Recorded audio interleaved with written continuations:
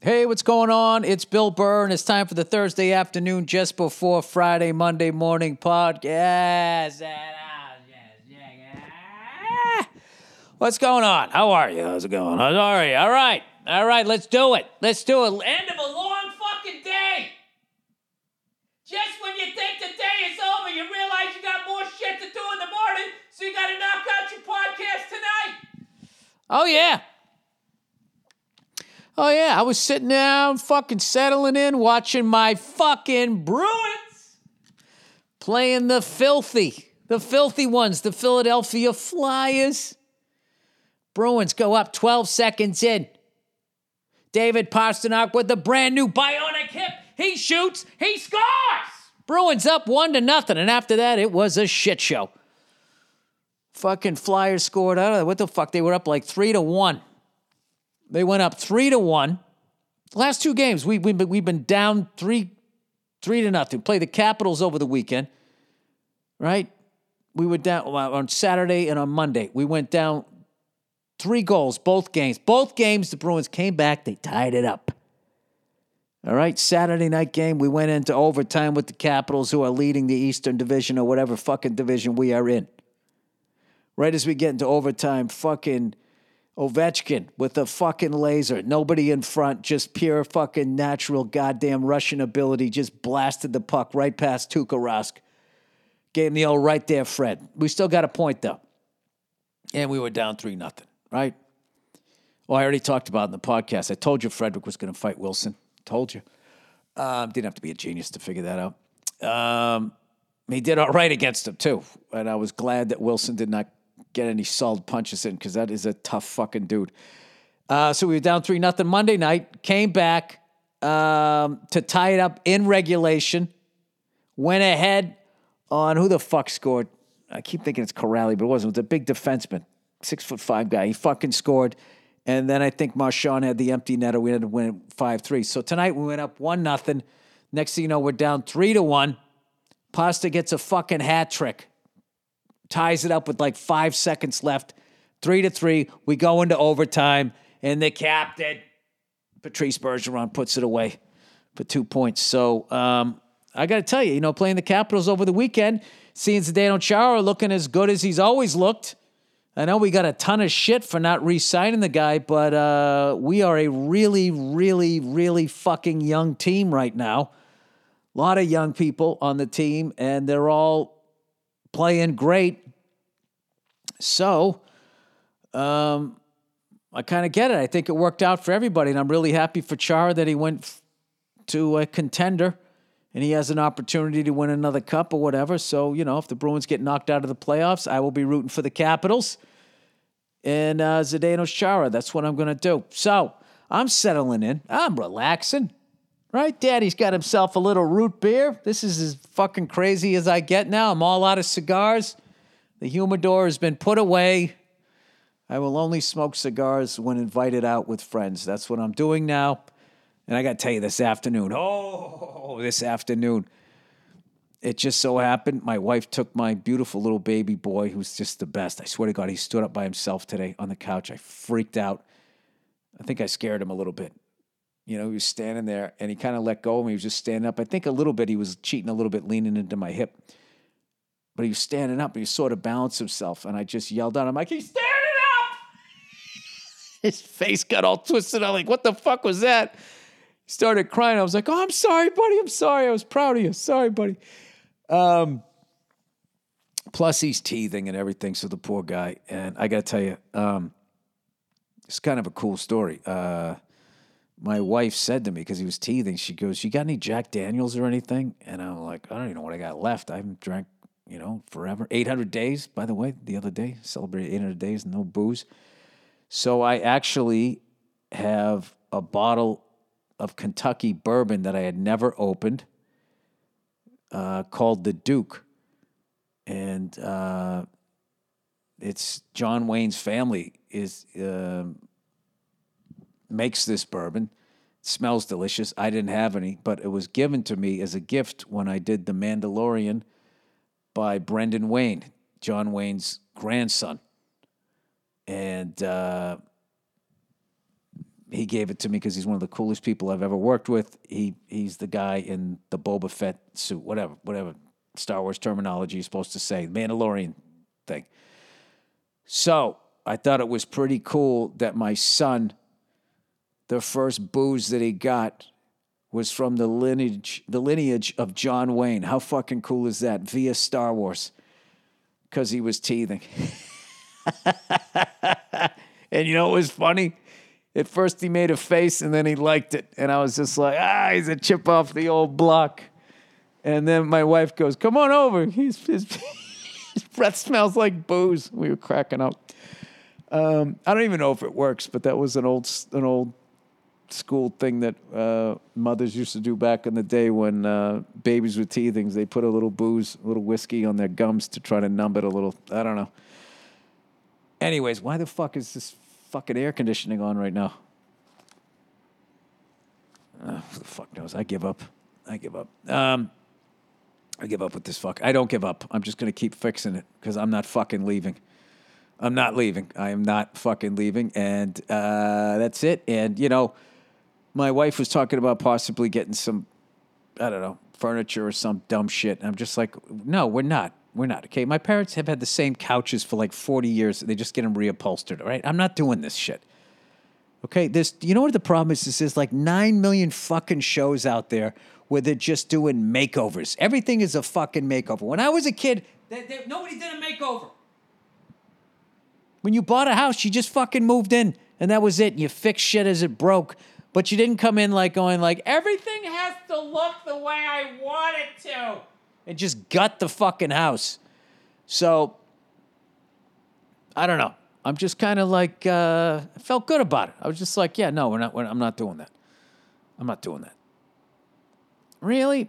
I'm not doing that. I'll do something else. You want to go on a little fucking vacation? Why don't we do that? Okay, but I'm not getting into this. I'm buying a new living room set once a decade. I'm not doing it. All right, we're gonna stay on these fucking couches. We're gonna die here. That's how I look at shit.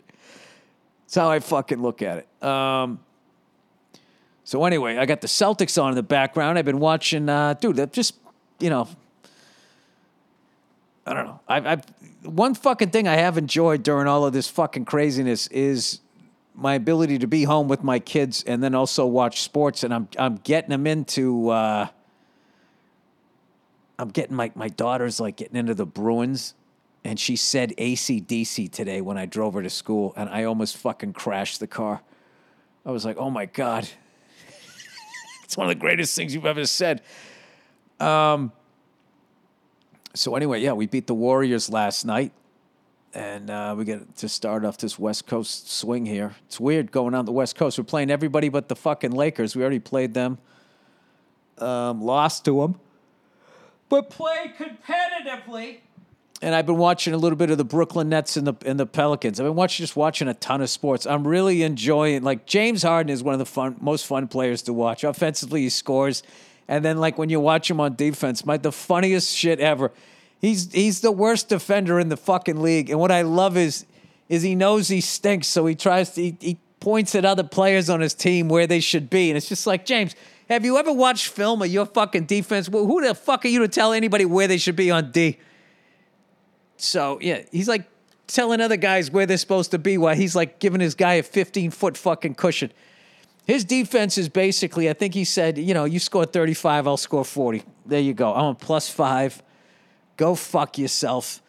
Great beard, though. You got to give it up, man. He has a great that's like a 1970s, like, beard. You know what I mean? It's not like the ones the kids have today where it's all, you know, you know, like they have like a fade and then the beard is faded in and it's all like fucking, I mean, just laser straight.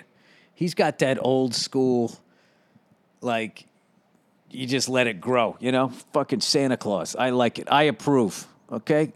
I approve of that goddamn beard. I do not approve of his fucking defense, but it is fucking hilarious to watch.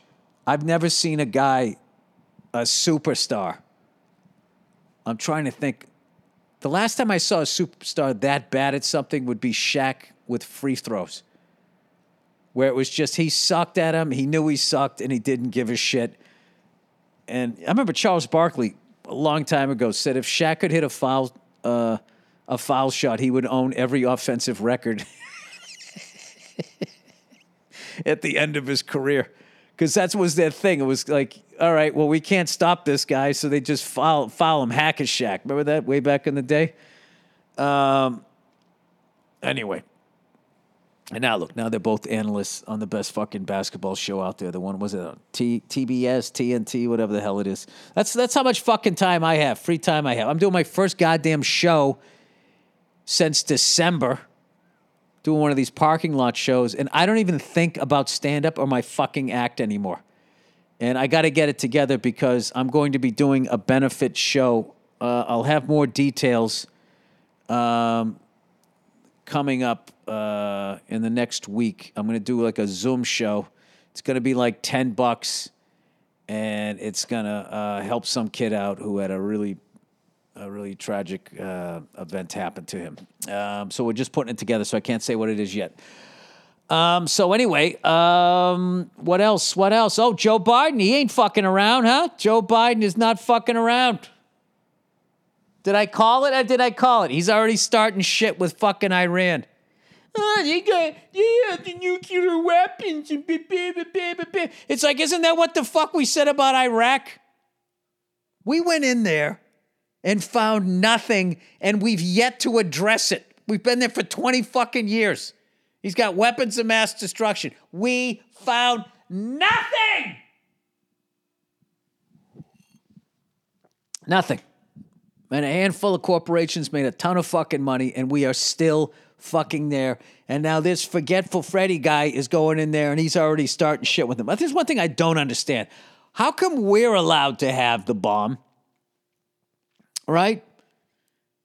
But other countries can't have it because we say so? That doesn't sound right to me. It's like we're having a fight. You have brass knuckles. I should be able to have brass knuckles. Like, what are we doing here? Is this fisticuffs? Is it a knife fight? Gunfight? Oh, you got a nuclear warhead? Well, shit, evidently we need one of those too. No, not fair. You can't handle the responsibility like we can.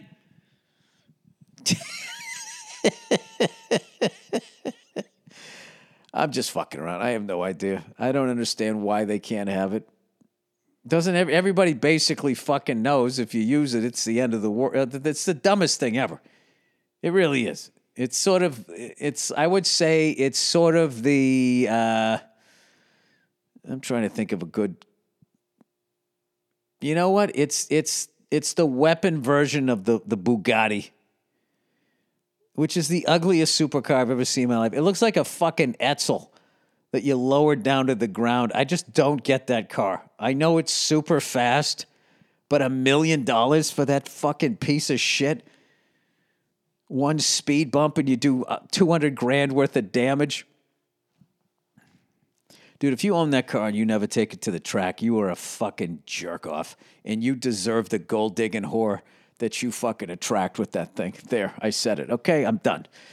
All right, I said it. I'm being fucking dangerous here. No, I could never be as dangerous as Chrissy Teigen. Dude, I literally have nothing to fucking talk about right now. I'm not on the road. I got no fucking stories. So now my wife has me into Twitter gossip. And Chrissy Teigen said, what's the most expensive thing you've eaten that you thought sucked? She's like, one time John and I were at a restaurant and the waiter recommended a nice Cabernet. We got the bill and it was $13,000. How do you casually recommend that wine? We didn't even finish it, and it had been cleared. So all these people will just say, this is like fucking tone deaf, all this fucking shit, right? Why are people upset that she can afford to have a $13,000 bottle of wine? Good for her. She made it. All these other people getting offended. That's like totally tone deaf. As I sit here with my own struggles, wearing shit that was made in a sweatshop by people I could give a fuck about, I want to get offended by Chrissy fucking Teigen and her goddamn $13,000 bottle of Cabernet. Shout out to that waiter. He slipped it right by him. I'll take 20% on this. What is that? 20% on that is like fucking $2,600, right? Did I do that right? 13 times 2 is 26, and I threw a couple zeros at the end. I'm going to say $2,600. Well, 20%. Wait, did I do that? 20%. Yeah, that's right. It'd be 200 on the grand, 2 grand on 10 grand, and then another $600, $2,600. There, I did it. Ah, look at that, huh? Public schools. We need to get back to the public schools. Anyways, oh, look at Tice. Taking it to the rack. I got the fucking Celtics game on in the background. Loving life as much as I can right now. How the fuck are we down to Sacramento 59-55? Tice going to the line. He hits the first one. Gotta love those tall white guys from fucking Europe. They don't bang underneath. All Tice does. They're usually kind of fragile, the big white guys, but they're like 9 feet tall and they can hit a 3-pointer. Like Andrew Toney back in the day. Tice hits them both. 59-57. To start the third quarter. Sacramento's got a nice floor. When they go with the blue and the black, I like that. I haven't watched hoop in fucking forever. I think if anybody scores over 40 points in the NBA, don't they automatically become a Laker? Is that how that works? I'm not sure. Fucking stupid league. It's fun, though. It's a fun game to watch. All right, plowing ahead here. This is hilarious after just saying that. Dude, what the fuck? They got some... What is that German crest they have? That looks like some fucking Nazi shit. Center court of the Kings. Or does Lowenbrow sponsor them? Something's going on. Sacramento Kings. When did their mascot become like a lion? I don't know. All right, old Freckles is back in therapy. And I actually had a really productive therapy session today where I kind of learned, and my therapist telling me that you're carrying around a lot of shit and it's killing you. It's just like, oh, shit. Well, how do you let go of that stuff? And this person's trying to teach me how to let go of shit. It'd be fucking hilarious if I learned how to do that. I just became this really nice person, right? And then all you guys left me because you didn't think I was funny anymore because I didn't have the anger. And you were like, yeah, man, he fucking blew it. He had the whole career being this pissed off, orange, bald man. And then he got happy, and then it all went away, right? And then you guys count me out. And then I come back with my clean Christian act. And I start doing fucking arenas across the land. I start doing mega churches. And you know what? I'd probably make even more money, Be all kinds of fucking women throwing their Jesus panties at me and shit, There's a million ways to skin a cat, right? You can go clean. You can go puppets. You can go puppets and clean. You can go puppets and dirty. You can go puppets and magic. You can go magic and dirty. You can go magic clean. Right? You can go topical. You can go political. You can tell stories. There's a fucking million ways to stand up there for a goddamn hour and entertain a segment of the fucking population. You can go on Twitter and talk about how you drank a $13,000 bottle of Cabernet. I got to tell you something, man. Like, everybody's going after her. What about the fucking waiter? Slipping that in because your husband's got a bunch of Grammys. You just slip in a $13,000 bottle of Cabernet. I didn't know that you could buy a $13,000 Cabernet. I thought that was just regular people wine. I always thought like those super expensive, they just Tice in a fucking tree, stealing the ball, going to corner, he lays it in. Dude, Jaylen Brown and fucking Jason Tatum are the best 1-2 punch, they're saying, highest scoring thing since Larry Bird and Kevin McHale. It is their team. It is their fucking team. I'm telling you. If I was running this team, I would trade Walker, and I would get a fucking big man because those two kids can run the backcourt. And I know this because I just started watching the NBA again. That's what I would do. That's what I would do, having never even coached a fucking third grade basketball team. That is exactly what I would do. So I think with the Chrissy Teigen thing, the real point of that story is where the fuck does that waiter get off putting a $13,000 bottle of wine on the fucking table and not telling either one of them about it?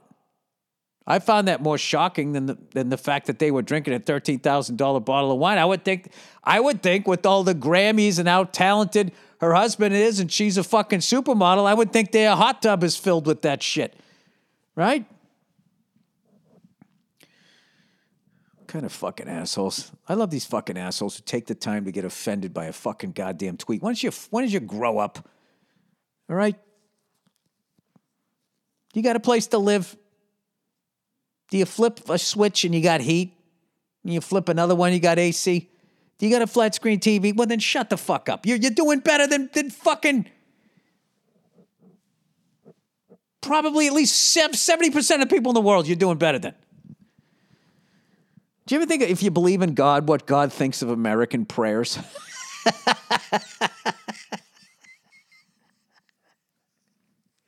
Lord Jesus, if you can hear me, I'm trying to lose weight, but these bacon double cheeseburger specials are fucking killing me, man. Can you imagine when he clicks over to our prayers? You have to listen in to people who are really struggling in some country, you know, that sits on oil, and all of a sudden another country's bombing them, right? Or they're in the middle of some genocide, goddamn shit, or whatever the hell they're involved in.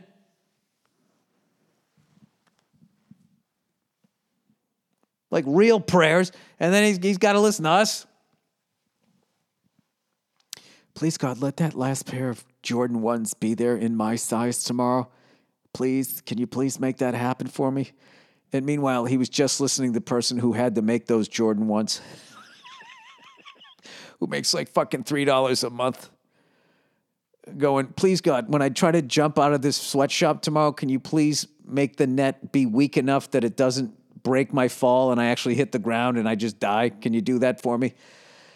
Sorry. All right. That's a little tone deaf. It's a little tone deaf. Shut the fuck up. You fucking bucket whining fucking babies. All right, here we go. I don't even know what I'm talking about at this point, okay? I'm just having a good time. I got a basketball game on. I just finished a fucking root beer. You know, I mean, this is about as exciting as it gets for me these days. Dude, what is that fucking crazy-looking lion in the center court of the Sacramento Kings? That reminds me of that Jim Carrey movie, The Cable Guy, when they went to that medieval manor place. Down, down, down. Mass man going down. All right, here we go. Hymns. The best way to prevent more hair loss is to do something about it while you still have some. Why do guys turn to weird solutions or do nothing? Hey! When they can turn to medicine and science? For Hims.com is the solution. A one-stop shop for hair loss, skincare, sexual wellness for men. Right? You're going to get your hair back, they're going to clear up your skin, and your fucking dick is going to be saluting the flag. It's time to write a new chapter, everybody. One in which you got hair. And I don't just mean on your balls or on your back. You got it up there like a weatherman, blowing in the breeze. At first it was a tropical storm, and it's now been upgraded to a hurricane. You're going to have that kind of fucking hair. Standing out in the rain hair. On assignment. Thanks to science, baldness can be optional. Hims is helping guys be the best version of themselves with licensed medical providers and FDA-approved products to help treat hair loss. No snake oil pills or gas station counter supplements. Prescription solutions backed by science. Science. She blinded me with science. What a fucking great song that is. She blinded me with science. Whoa. You're beautiful. Hims was created by a guy who knows some men's health conversations are easier online than in person. No more awkward in-person doctor visits or long pharmacy lines. Let me tell you something right now. If your dick doesn't work, go into the fucking doctor. You stare him in the eye. You fucking tell him what's wrong with your dick, and then you don't look away until he does.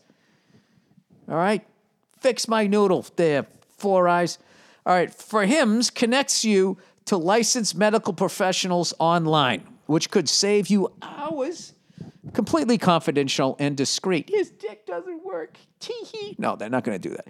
Answer a few quick questions a medical professional will review. And if they determine it's right for you, they can prescribe you medication to treat hair loss that is shipped directly to your doer.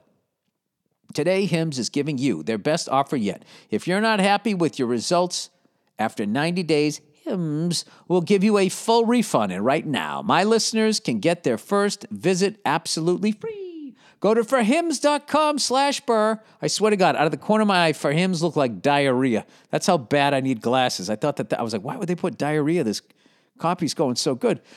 Go to Forhims, Forhims, forhims.com/burr. That's forhims.com/burr. Disclaimer, I must include this. Oh, this is a disclaimer, so I get to say really fast. Prescription products require an online consultation with a healthcare provider who will determine if a prescription is appropriate. Restrictions apply. See the website for full details and important safety information. Remember, that's forhims.com/burr. All right. Viome. The Vi is pronounced Vi, like Steve Vai. Viome, like biome. Viome helps take control of your health so you can improve your energy, gut health, and boost your immune system health. How does it work, man? Number one, they test what are your body/cells actually doing. Number two, they give you a complete nutritional plan and create your custom supplement. I mean, that's fucking huge. Number three, you get insert name here. They just put Bill's personal 1-a-day vitamin with only the ingredients he needs at his specific doses based on his tests. Cut all of the shit he doesn't need or that could be hurting him. Cut it all out. It's the perfect supplement. Viome has partnered with the Mayo Clinic, United Health, and Kaiser, and is used by Olympic gold medalists and elite professional athletes. Viome will tell how specific foods affect you. You may be eating too much or not enough of what your body needs. Viome's phone application lets you get these answers on demand. Questions about food? Just check the app. Go to Viome.com to get your unique insight for better health and wellness. Use the promo code BURR, B-U-R-R, to save 55% off your first plan purchase. This is the best discount anywhere. Viome, Viome.com. Viome.com. Oh, Jesus, yeah. All right.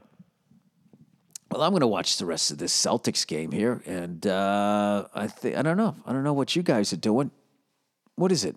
Oh, today's Thursday. It's payday. I feel so fucking bad for fucking young people right now. How long this has been going on. Like, I just realized, I guess technically in a month I've been doing stand-up comedy for 29 years, but I kind of did it for 28 years, and then this shit happened. And as sad as that is to me, that I didn't get to do what I love to do, that's got to be Celtics ball. What the fuck? He threw it out of bounds.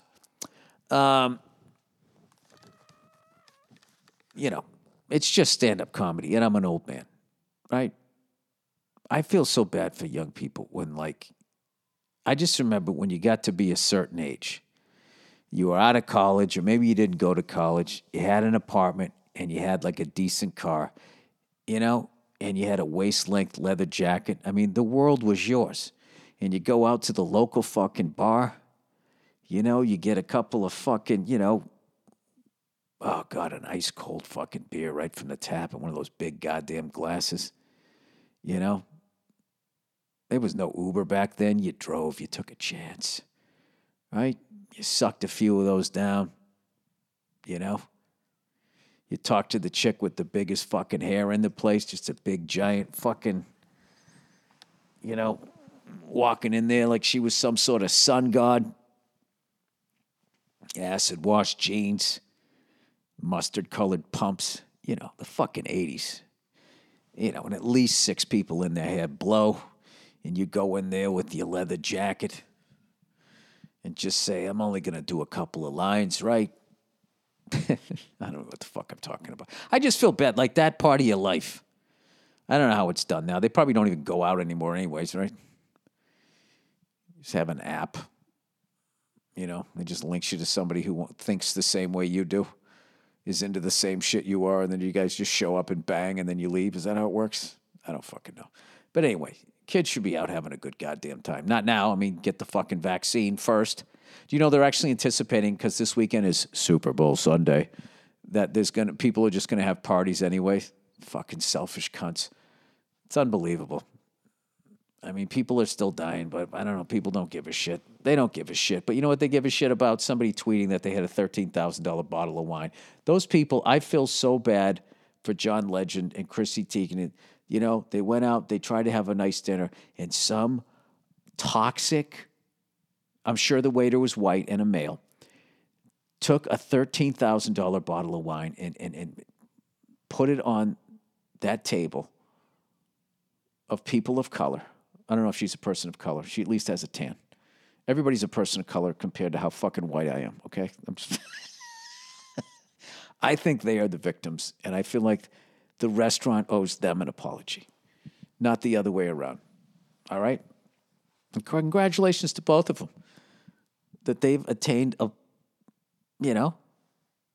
mean, both of them came for nothing, right? They both fucking worked their way to where they are now. You gotta, I'm telling you something. As much as people go, yeah, this fucking country's an oligarchy, you can still, but it's a cool oligarchy. That some asshole like me can fucking tell shit and dick jokes. And the next thing you know, he's doing a podcast, he's got a flat screen on his TV watching the Celtics, Anybody can make, you should be inspired by the fact that they have that thing. If you should be mad about anything, you should be mad at that fucking waiter that slipped that $13,000 bottle of wine on their fucking table. They came out to have fish and chips. And this guy could smell the gram he saw on the table, and he fucking, look what he did. He didn't give him a good bottle of wine either. I don't know. Oh, Jesus, the animatic is up on pics. All right, now I got to go do some editing. See? It never ends. All right, that's it. Okay, I hope this podcast wasn't tone deaf. All right, have a great weekend, you cunts. Let's go, Brady. Let's go, Tommy. Do you know Tom Brady has been in the Super Bowl every other year since 2014? All right? Pats won in 14, then the Broncos, then the Pats, then the Eagles, then the Pats, then the Chiefs, and then Tom Brady again, baby. I think they're going to get him. They can just establish the run game and keep that high-powered offense on the sidelines. They get a shot. All right, that's it. I will talk to you guys on Monday. Okay, just, keep your dreams in the clouds and your feet on the ground, and I don't know what the fuck. All right, I'll talk to you later. All right, now listen to the Super Bowl segment from Anything Better, my new podcast with Paul Verzi. We're going to be joined by the guys from the Sports Gambling Podcast to make our picks, sponsored by Monkey Knife Fight. Paul, I know we talked on the phone real quick earlier today about this Monkey Knife Fight promo, and I could hear in your voice the excitement about gambling on more stuff, about betting on more stuff, just having more action on the Super Bowl. What is your, as far as Super Bowl bets, what's the weirdest thing you've ever bet on? I bet big money on tails once in the coin toss. I usually go tails. And one time I put a stupid amount of money on it, but I was like, hey, it's 50-50, and I hit it. And also who's going to score first. Those are the only ones. I never did like national anthem length or anything like that. But can I just tell you guys, when my wife heard the name Monkey Knife Fight, we bursted out fucking laughing. And I said, I'm betting with those guys, regardless of the service compared to the other ones, based on the fucking name. Well, yeah, it's off that old Simpsons episode where they're in international waters betting on two monkeys go at it, fighting with knives. And you gotta appreciate that for a company name. You know, a lot of people put fan draft wager in it. They're like, no, monkey knife fight. That's what we're rolling with. What about you, Bill? Any crazy action on this Super Bowl or in the past? Not on Super Bowls, but I went to the Masters with Paul Verzi in 2010, and we sit on the 15th hole. Yes, we did. When we were waiting for him to come through, you're just sitting there drinking beers, and there was turtles on these rocks on this water hazard, and we were betting which ones were going to go in first. And we got so much money going on it that people around us were like listening. And I had the easiest system. He wasn't paying attention. I just picked the turtle with the dry shell. He was like looking at sizes and shit. I'm like, that one's getting a little dried out. I love that though. The handicap, like the dried shell, that turtle is due. Look at him. He's dehydrated. He needs to go for a dip. Well, like 3 in a row before he figured it out. Then he started picking the dry. Yeah, he beat me on those for sure. That was my worst. Some sharp turtle racing action. I like that. Some turtle insider. That was my worst Super Bowl prop bet. Hosting a gambling podcast, some guy hit me up. He's like, dude, I got an inside tip. The Puppy Bowl already happened. They already taped it. Team Rough dominates. And I go, okay, this is an inside tip. I got to take advantage. So I bet a shit ton of money on Team Fluff, thinking that the game's already happened. This is easy money. And then I watch it live and they just get destroyed. I'm sitting there screaming at the puppies like, what are you doing? You don't know how to cover a spread. This is humiliating. It's horrible losing money on animal related props for the Super Bowl. It's funny you said that. My dad got a tip in the 70s. Somebody just told him, goes, this horse is taking it at Yonkers Raceway. And the horse didn't take it. No, any inside tip, because every gambler has a system. They think like, oh, I got to figure it out.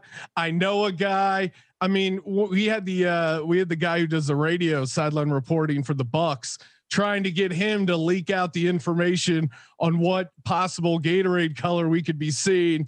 Bill, any thoughts on a Gatorade color for the Super Bowl? Blue is the first thing I think, but then I'm thinking like, because it's such a big game, they're going to want mojo. Yeah. They're going to want like team color. So considering Tampa Bay doesn't make a pewter, they don't have pewter colored Gatorade. I want to say red, but I think it's going to be blue. I'm going to go with blue. I'm going heads. I'm saying Leonard Fournette scores first. Ooh, nice. Yeah, they're going to establish the fucking running game to keep them that high-powered offense off the field. What else did I say I was going to bet? What's the over/under? I'm taking Tampa. Yeah. What do I get? 3?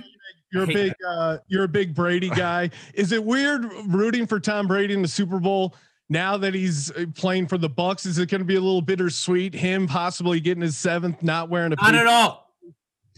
I am so. Dude, I can't even tell you, like all the Pats fans I know go, dude, it's like watching a Pats game. Gronk is there. We even had Antonio Brown for a minute. We're fucking psyched. Dude, we want this guy. I hope he wins like the next 3 in a row. I know. As a non, I love the guy. Dude, we weren't shit before he came. Well, Bledsoe and Parcells, they put us on the map, and Robert Kraft did, okay? And then we got the new stadium. But he came in, dude, we had 0 championships. 0. As a non-Patriots fan, it's tough to watch because finally 1 year the Patriots aren't good. They're not in the playoffs. And now Patriots fans find this other route to get to the Super Bowl emotionally. And they're not even going to be hurt when he wins. They're ready to dump the Gatorade. They're buying in on the Bucks. And no, I learned how to have peace of mind. As a sports fan, you don't root against anybody else. It's such a fucking waste of energy to even like hate your rival to the point if you lose to them, it ruins your day. You start asking grouchy around your wife. And then can you really shit on her watching Real Housewives at that point? It's like, say what you want about how dumb this is, but it doesn't affect my fucking mood. the next morning when I'm eating my cereal. The Cowboys are doing well again. I know. You're basically describing my life because the Eagles lost to the Cowboys, must-win game, and we had rented a cabin for Christmas. It was supposed to be a nice vacation. She's like, "Why are you ruining a vacation?" I'm like, "I didn't ruin it. Doug Peterson ruined this vacation. Jalen Hurts ruined this vacation." She goes, "You need to go on a long walk." And I'm just going on this long walk thinking of how much money I spent on this vacation and how it's ruined and fuck the Eagles. You know what's funny about Eagles fans is they always bring up that they beat us in the Super Bowl. I don't have the heart to tell them that, dude, we won the one right before you and then right after you. I barely remember the game. It was a shitty game too, but here's another thing too. Tom Brady won in 14, 16, 18, and now he's with the Bucs. He's won every other year since 2014. It's gone Patriots, Broncos, Patriots, Eagles, Patriots, Chiefs. And now, and then what you're going to have to say is it's going to go Brady, Broncos, Brady, Eagles, Brady, Chiefs. I'm hoping Brady. Although I do love Mahomes. Yeah, Mahomes, I really like Mahomes. And I've heard you talk about this. We even have a sound drop of you going off on Showtime Mahomes. Back in the day. He's fun to root for. He's so awesome. But the way the commentators kind of slobber all over him. Oh my God. They ball wash him. It's like he'll throw like a fucking 3-yard no-look pass. It's like 3 yards. Like, you do this thing, what do you have to? I hope you, like when they first started selling him, they were like, I hope you appreciate what you, it's like, dude, you don't need to sell this guy this hard. He's the real deal. No, I know we're all Stop acting like you're selling me fucking Cade McNown. Paul, I know you're on the Chiefs for the game. How do you kind of see it shaking out as far as game script wise? Are they going to be throwing a lot, trying to get the running game going a little bit? How do you see their path to victory? Well, I was just telling Bill before this segment, I was telling Bill that the way the Bucs are behaving with media day, they are acting like they haven't been there before. I've noticed the pictures and the poses, and I'm seeing a little bit of a lay low from the Chiefs. But one thing that I stick with, and Bill and I did this when we went to the Red River rivalry and we went to the Cincinnati Bengals Jacksonville Jaguars game on the road. Here's a betting tip, but it's hard because you need to be at the game. But this is what happens. Go down low before the game, get there early, and watch the teams come out. Because, dude, we bet big money on Texas, right? And Oklahoma ran out of the tunnel, and they just start looking at Texas going, and we just knew immediately, it's fucking over. Oklahoma not only wanted it, like they, and I'm going, it's fucking over. Do the same thing. We were standing there quietly. We were all excited. And when Texas came out, then Oklahoma came out, and they were just getting in their grills. And then we were just watching, and Versus leans over. He goes, they're looking pretty confident. That's literally my handicapping. That's my handicapping strategy at the horse track. I want to see the horses walk around the paddock, see who looks like they've been there before. Same thing. You can get a lot from that pregame energy. You want a mean jockey. You got to look for the meanest jockey. I think that's how that sport works. To answer the question, I think everything is Travis Kelce, because I had Travis Kelce in my fantasy league. The guy gets 7 to 10 catches every game. And even if the thing is, they're going to be focused on Tyreek Hill and Mahomes, I think. So I think Kelce somebody has to be open. Somebody has to be single covered. I think Travis Kelce is going to have a monster game. I think Travis Kelce is going to score first. I think it's going to be like a 7 to 10 yard in the red zone touchdown. I think that Tyreek Hill is the main threat. And I still think if Mahomes gets the ball out early, because the Bucs defense is flying right now. So I think that Andy Reid knows that. I think he's got to get it out early. I think Tyreek Hill will have some big plays, but I think the guy, you got to go to the Moose. You got to go to Kelce all night long. He's had an insane year. And I kind of agree with you. I think they see the Tampa Bay pass rush. They're down a couple offensive linemen. They're going to want to get the ball out quick. And Andy Reid not afraid to throw a bunch of passes. I mean, Patrick Mahomes' is over under for attempts is set at like 41, something crazy. So I think they're going to be throwing a ton. And I agree. Guys aren't reading the tea leaves right. What's your take, This is Phil? the greatest show on turf, and they won the year before. And now they're playing Tom Brady. This is what's going on. He's going to take them out. How many times does the man have to do it? I guess Come on, your Eagles beat us at some point in the last decade. I can't really remember. Hey, I think you guys won some game. It was like 58-63 or some shit. You got your ring. Look Don't like bet the against Arena this. Football League. Do not bet against this man. No, listen, do you guys think, because I noticed this, and I know you're an Eagles fan, do you think some mustard came off the fan base's fastball little? Do you notice that when a team doesn't win for a while and then they finally win, the fans kind of go, it's like a rapper's second album. Yeah. When it's like they're just not as, once you get the prize. The first like, one, you're so hungry. Yes, you're so hungry for the first one. But I talked to an Eagles fan who was like, man, I'm still living off that other one. And I'm like, dude, you used to be a rabid lunatic. And now he's like, I'm good, dude.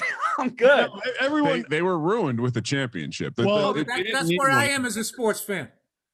What I just saw in the last 20 fucking years, it's like we ran the table with 4 teams. New York's got like 58 fucking teams. They've never run the table, won every single championship in the 4 sports.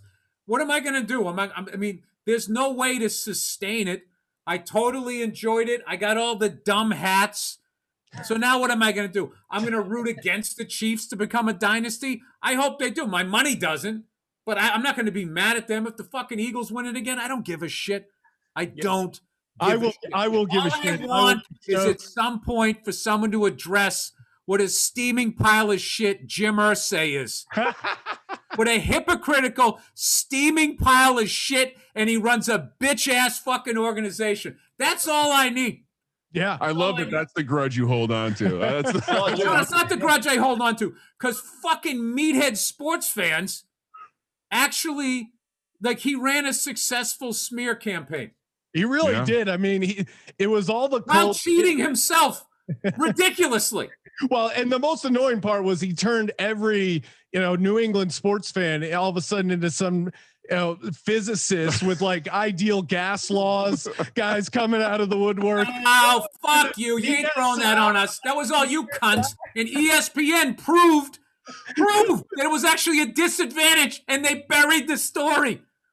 No, it really. How come you fucking assholes don't talk about how that guy tanked a whole fucking half a season to get Andrew Luck? Yeah. Oh man. Yeah, you forgot that when they pumped in the noise. He sat on the competition committee. Now Andrew Luck. We covered his receivers fucking illegal and then stole our offense and won a Super Bowl. We didn't, bitch. Now Andrew Luck's like backpacking through Europe, hanging out in some hostel. Crap goes out to get a fucking hand job. The whole world stops. This fucking guy's like a pill popping lunatic with a dead mistress. Nobody says shit. Well, and to the Bob and Kraft was single. Kraft was single. Go ahead. Yeah, and who doesn't go to Florida and go to a jerk off? Of course you do. You go look at the alligators. You get rub one out. What else you gonna do? Go to Ybor City? There's nothing to do there. Not one. See the sights. I'd love to meet the man who was outraged over Robert Kraft going to a rubber. Oh, they had a big game. Wanted to relax before the game, get a massage. That's the boss move. He did it right before the game. I'm just glad that fucking video didn't come out. Thank God. No one wanted to see that. Let the man enjoy the twilight of his wife, rest her soul, passed away. The guy's going to a fucking joint to get a little relaxation. A lonely guy. Spreading it around. The man has money. He's helping out the little guy. Stimulating the economy. Yeah, they tried to turn it into some bigger story of like, oh, this is sex trade, and they're bringing these women in. Then turned out it was just some woman from New York. You guys noticed how happy Goodell looks because the Pats aren't in it, fucking grinning ear to ear in every fucking stadium. Oh man, he's such a cunt. Well, I don't know what we did to him. I don't know what the fuck we did to him, but that fucking he's got one. He's got one for us, man. He does have a hard on for the Patriots. He does. But, as a non-Patriot, sometimes it's a little fun to watch. All right, let's get some. Selfish. I don't like the truth. Let's get to some of these monkey knife fight prop picks here. Of course, rubbing his hands together. Can't wait to put the money on the table. And I mean, is there anything better than watching the big game with a fucking wing in your hand, knowing that there's 5 honey riding on it? And especially with these props that you start, like if you're betting the over and you get it early, you get in the third quarter and you already won the money. Everything is gravy afterwards. It's pretty awesome. And again, use that promo code BURR, get 100% deposit bonus up to $50 and a $5 free play Monkey Knife Fight app. So they pair these prop bets up. You got to pick 2 more or less. And if you hit both, you win plus 360. So $100, you win 360. Mahomes, 335 passing yards. I'm going more there. Again, I think even if the Bucks win the game, I think he's going to be throwing a ton. Brady, 303.5. I'm going less. And again, I think it's just more they're going to run the ball. I don't see him tossing it a ton. Paul, what are you more or less on Brady and Mahomes? I think Mahomes. I think Mahomes is going to throw less. Yeah, under 330. It's a high number. What is it? 336? You said 333.5. Yeah, I think he's going to throw less than that. I could see him throwing for like 315. 295, something like that, because the Bucks defense is, I think the Bucks defense is good enough to stop them from throwing over that number. And the number that's really fucking, hard is Brady. Cause that's right around the number that I would say, but I'm going to say Brady under 2. I'm going to say under both of those. Yeah, it's interesting. That's he's only sharp angle there because I think both teams might look to get the running backs going, and these are big, like these big numbers. Big numbers. Throwing 300 yards. Throwing 300 yards in a Super Bowl is fucking. Those defenses, like it's kind of disrespectful to just be like, oh, he's going to throw for 350. I say under both of those. Yeah, it's interesting. Brady, of course, threw for 515 in a losing effort. Should have gotten the MVP that year against the Eagles. So he certainly has it in him, but that game was in a dome. I don't know. I think it's going to be a little bit more defensive. Bill, where are you at with the game outside? I don't understand that. That was in a dome. How windy is it outside? They got to. No, I threw for 350. If I was inside, I'd throw 515. Get that air conditioner behind you, man. The ball just nice little crosswind on the vent. So that interests me. Why do you think that Kansas City is going to try to get their running game going? Because I think there's a version of this where they tried to get cute and everyone thinks they're going to drop back and throw the ball 40, 50 times. And if they can take control of this game early, which is possible, Brady only 3 points in all of his Super Bowls in the first quarter, which is an amazing stat. So if they can get started, ridiculous stat that has nothing to do with this year. He's on a different team with completely different play. I hate when people talk about. I'm on Team Brady for the next 4 days. I'm all in. I've taken my medicine on Brady. I think he goes over. I think that's the easier one to pick. And what are you at with Mahomes, Kramer? I'm going to go under. I'm going to go under. Bill, what are you at? Are you under Mahomes over Brady? I am over on both. Nice. Over on both. All right. Over on both. I just think that the way the game is played today, it's just like, you can throw 150 yards in the last 2 minutes with a prevent defense. They're giving up the middle of the field. They just, and there's just so many. There's so many rules that are pro offense. Well, it's interesting too. It's in the conference championship, especially that Green Bay Tampa Bay game. They really let them play for most of the game. Kind of had a late flag there early. It'll be interesting to see if they kind of put away the flags. We did some deep dive stuff on the ref. He does lean more to letting them play. So it'll be interesting to see how that shakes out, if they're calling it tight or if they're letting them check a little bit in the defensive backfield. Here's another. What we have to address though is that helmet to helmet thing. Like running backs and wide receivers, anytime there's going to be contact, they lower their head to their waist. So it's like, where's the guy supposed to hit him? So I would have a rule that like, if you're a running back, like, it's almost like with hockey, if it's not above the crossbar, you can tip it like in. a strike zone or something. Below the crossbar, you are accepting the risk of a fucking concussion. And I would love to see them put every announcer through a combine where they forced them to run full speed and then said, okay, try to tackle this target, but I'm going to move it at the last second. So yeah, I mean, I'm with you. We're probably going to see a garbage person. I do think we might see a garbage personal foul, maybe roughing the passer in this one, just because of it seems to be the thing everyone's hyper focused on. Wow. Brady getting a roughing the passer call. I can't see that happening. Not in the Super Bowl. Still crying. Jesus Christ. Fucking Philly fans. You got your ring. Quit your crying. Another fun more or less. What are you suggesting? That star players get favorable calls? No, it's not. It's certainly not the NBA where They know where they're fucking. Dude, the NBA, I was saying the other day, I've just come to accept the fact that 80% of the good players in the NBA at some point are going to play for the Lakers. I've just accepted that.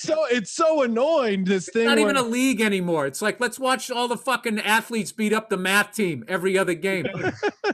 Poor mathletes. Yeah, it's like a pickup game where guys are just like, oh, no, these are my friends. I'm going to play with them. It's like, no, you could be friends with guys, but come on, let's keep these small markets interesting by setting it up so the stars just can't decide to leave. Like they just sleep on the Pelicans, man. I think that they're going to be all right.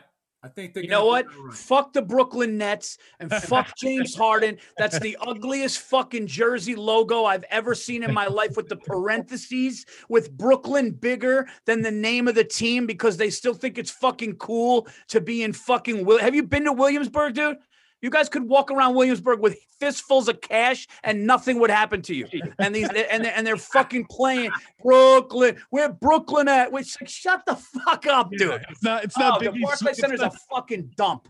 It's not Biggie Smalls is Brooklyn. It's kind of changed a little bit. It is amazing though to me that you could just take another NBA franchise and drop it into the fan base of New York Knicks, and they would all just walk away. Like I was joking with Paul, I was trying to think of a world where an NBA franchise went to like Worcester, Massachusetts, or fucking Attleboro or Providence, and then everybody like, yeah, you know what? Fuck the Celtics. Attleboro, Rhode Island, house. Yeah, where's Worcester at? Where's Worcester at? Worcester, we go hard. Best Chinese food in the state. All right, here's another more or less, mixing it up here. We got Leonard Fournette. His more or less is 55.5 rushing yards. And then Tyreek Hill receiving yards, more or less 99.5. I'm going less on Tyreek Hill. I think they are going to focus a little bit on Kelsey. They played a ton of single high safety the first game. Hill lit him up. I think they're going to adjust there. So I think less on the receiving yards. And I think Leonard Fournette has a pretty decent game. I'm going more over essentially on 55.5 rushing yards. Verzi, where are you at with these two? Fuck, man, those numbers are perfect. Yeah, the numbers are perfect. They know. I'm going to say Tyreek Hill is going to be under 100 yards. I think Kelsey's the one, like I said before, that's going to have the yardage. So I would say under for Hill, and Fournette 55 is a perfect number. I'm going to say under. I'm going to say, dude, I got under for all four. Yeah. Kramer, I know you're leaning into the Ronald Jones angle for the Bucks. Where are you at with Fournette and Hill? I think is he playing? I thought he was hurt. Yeah, he's now. I mean, he's healthy. He hasn't had a setback, and this is one of those things where you got to take a stab. The public and most of the betting. If you look at the numbers, Fournette's total, much higher than Ronald Jones. I'm in the Jones camp, so I'm going to take under for Fournette. As far as Hill, as much as I don't think he's going to have a massive game, if he has half the game he had last time, he's still going over by 20 plus yards. So I would say I'm going to go over for Hill just because it's terrifying to take an under with that man. And I'm going to go under also for Leonard Fournette. Bill, where are you at with these two? I'm going over with Tyreek Hill, and Tyreek Hill is so good. If you keep him to 120 yards, that's shutting that man down. Yeah. I don't know if he's 99 yards would be like if he got hurt, which I don't want to see. There was to Verzi's point earlier about kind of trash talk and acting like they've been there before. Scotty Miller of the Tampa Bay Bucks is saying that he was faster than Tyreek Hill, which was just a hilarious all-time dude. Why would you say that? You know what that is? That's what happens when you have a player coach walking around with the fucking Kango hat. Yeah. Stop trying to be their friends.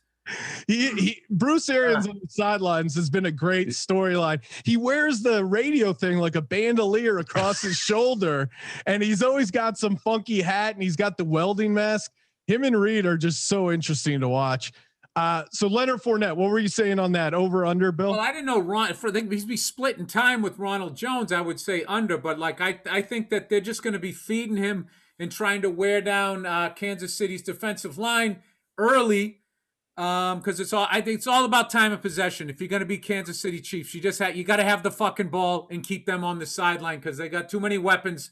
But I think their defense is very beatable. I think they have a good defense. I don't think they have a great defense. I think Tampa has a better defense than them. They need to get the ball going. So I think they're going to be feeding this guy. So I say he goes over. The only thing that will fuck me is if Ronald Jones also plays and they sort of. Well, yeah, Ronald Jones is interesting. I need a buck, 100 yards out of Fournette. That's what Fournette.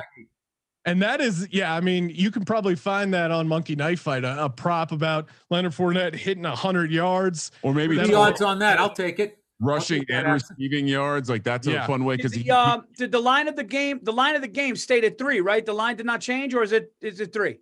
Yeah, it's holding at 3. There's they're moving it a little bit with the juice, but it's basically Kansas City -3, maybe -120. And it sounds right like it would be 3.5, but there's so much liability on the Buccaneers futures because of those people who bet the Bucs as soon as Tom Brady went there.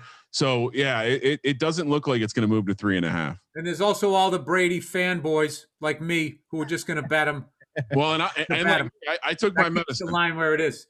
And it's weird to see the Chiefs not be the public side because they have that high-powered offense, bunch of big names, but then you're going against Brady and his crazy Super Bowl record going for 7.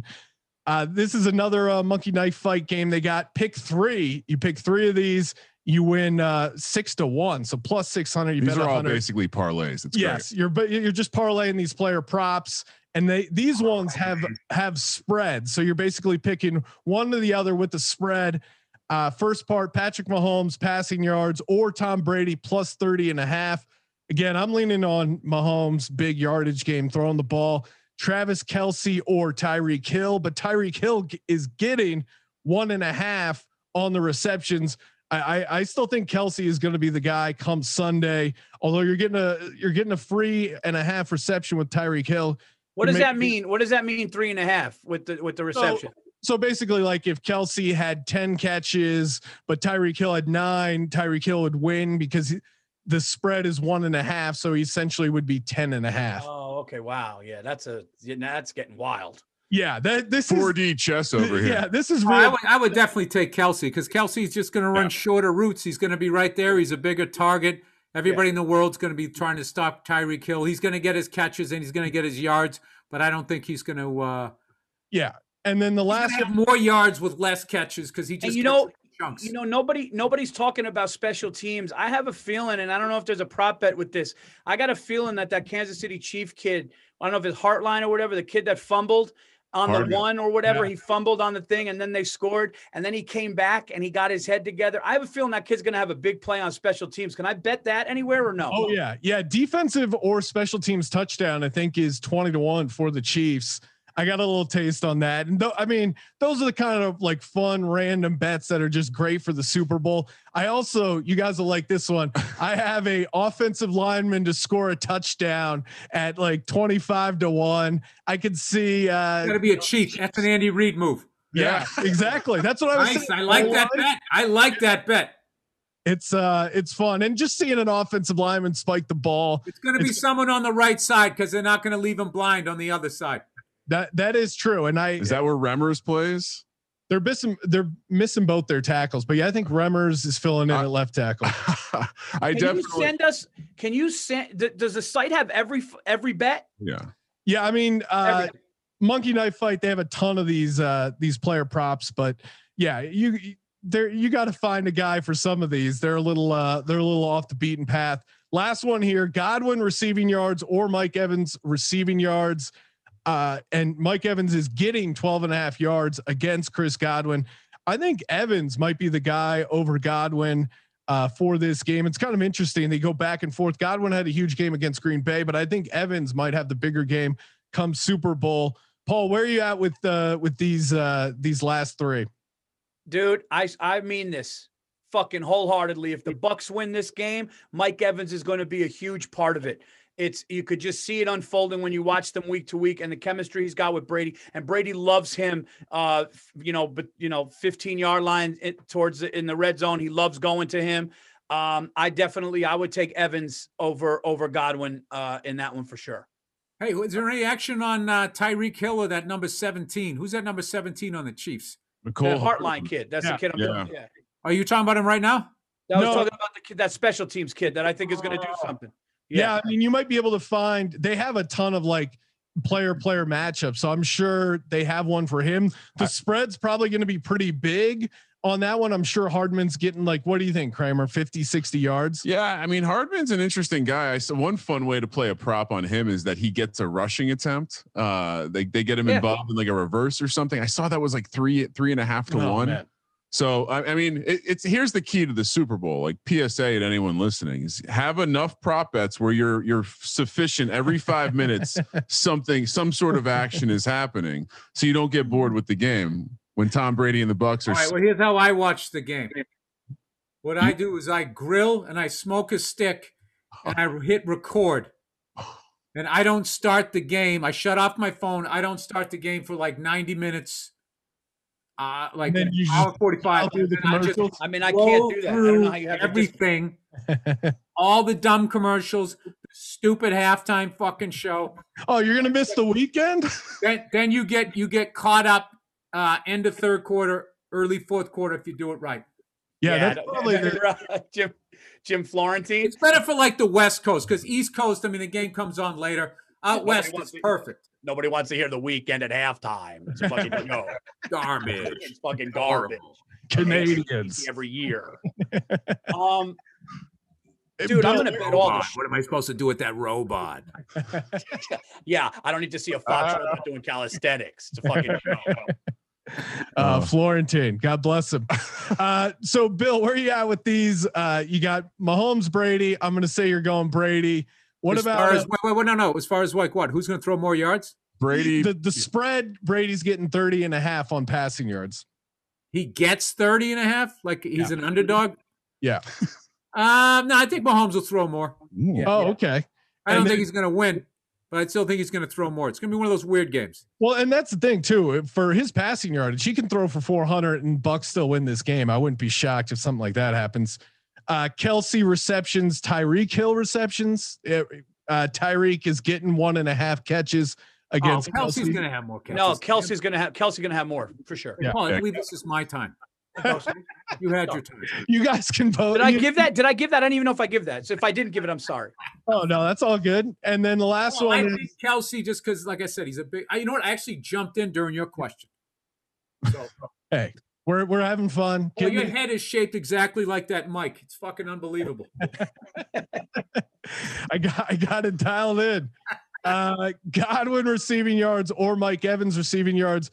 Evans is getting 12.5. Verzi, I know you're all over Evans here. Are you with him on this, Bill? Which one's Godwin? Their other option? I don't even know. He's the kid from Penn State. He had the big game against Green Bay. He's kind of been up and down. He's the kid who had the 5. Yeah, he has some drops though. So I'll go with Evans. All right. Kramer, where you at with these? I like the angle that I think Evans is the sneaky guy that everyone seems to be forgetting. He's the number one guy. And let's not forget, he made Johnny football look good in college. Like that guy's good. We were at that game. I watched him against Alabama. Johnny Manziel threw 2 touchdowns to him and they went up 14-0 to Alabama. And then Alabama had 5 in a row without that. I'll tell you, that's the loudest I've ever heard any fan base ever. Ever. We were in College Station. They were going fucking crazy. And Johnny Manziel had beat Alabama in Alabama, one of my favorite games ever. In Alabama. Johnny Manziel had a ton of fun moments. Sorry to interrupt you, by the way, Kramer. My bad. Oh, no worries. And I'm on Brady as well. So on Brady as well. All right. That'll do it for the Monkey Knife Fight props. Make sure you get in there, get the app, sign up, use that promo code BURR, get that sweet deposit bonus. Make sure you subscribe to Anything Better. Spell out my last name. These are sports fans. B-U-R-R. There you go. They'll spell it B-E-R-R. A B-U-R-E. I don't know. B-O-R-G. It should have been beer. All right. Well, appreciate the time, guys. Make sure you check out the Anything Better podcast on all things comedy. Good luck with the picks, gentlemen.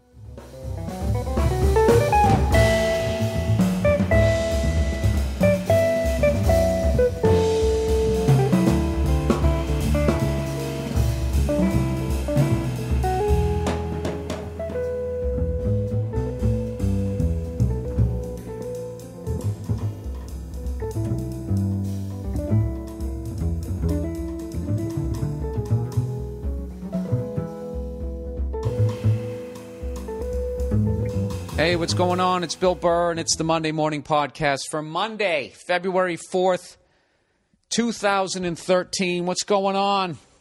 How are you? Congratulations to the Buffalo Ravens. My condolences to the fans of the San Francisco 49ers. What a fucking game, huh?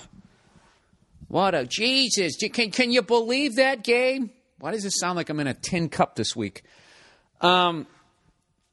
You know, it's funny. I actually won money on that. I totally flipped and bet the Ravens. I was sitting there, remember all the shit I talked about last week about how you watch the game and this is what you should do and fuck all this and fuck all that. You know, let the game go for 90 minutes and all that.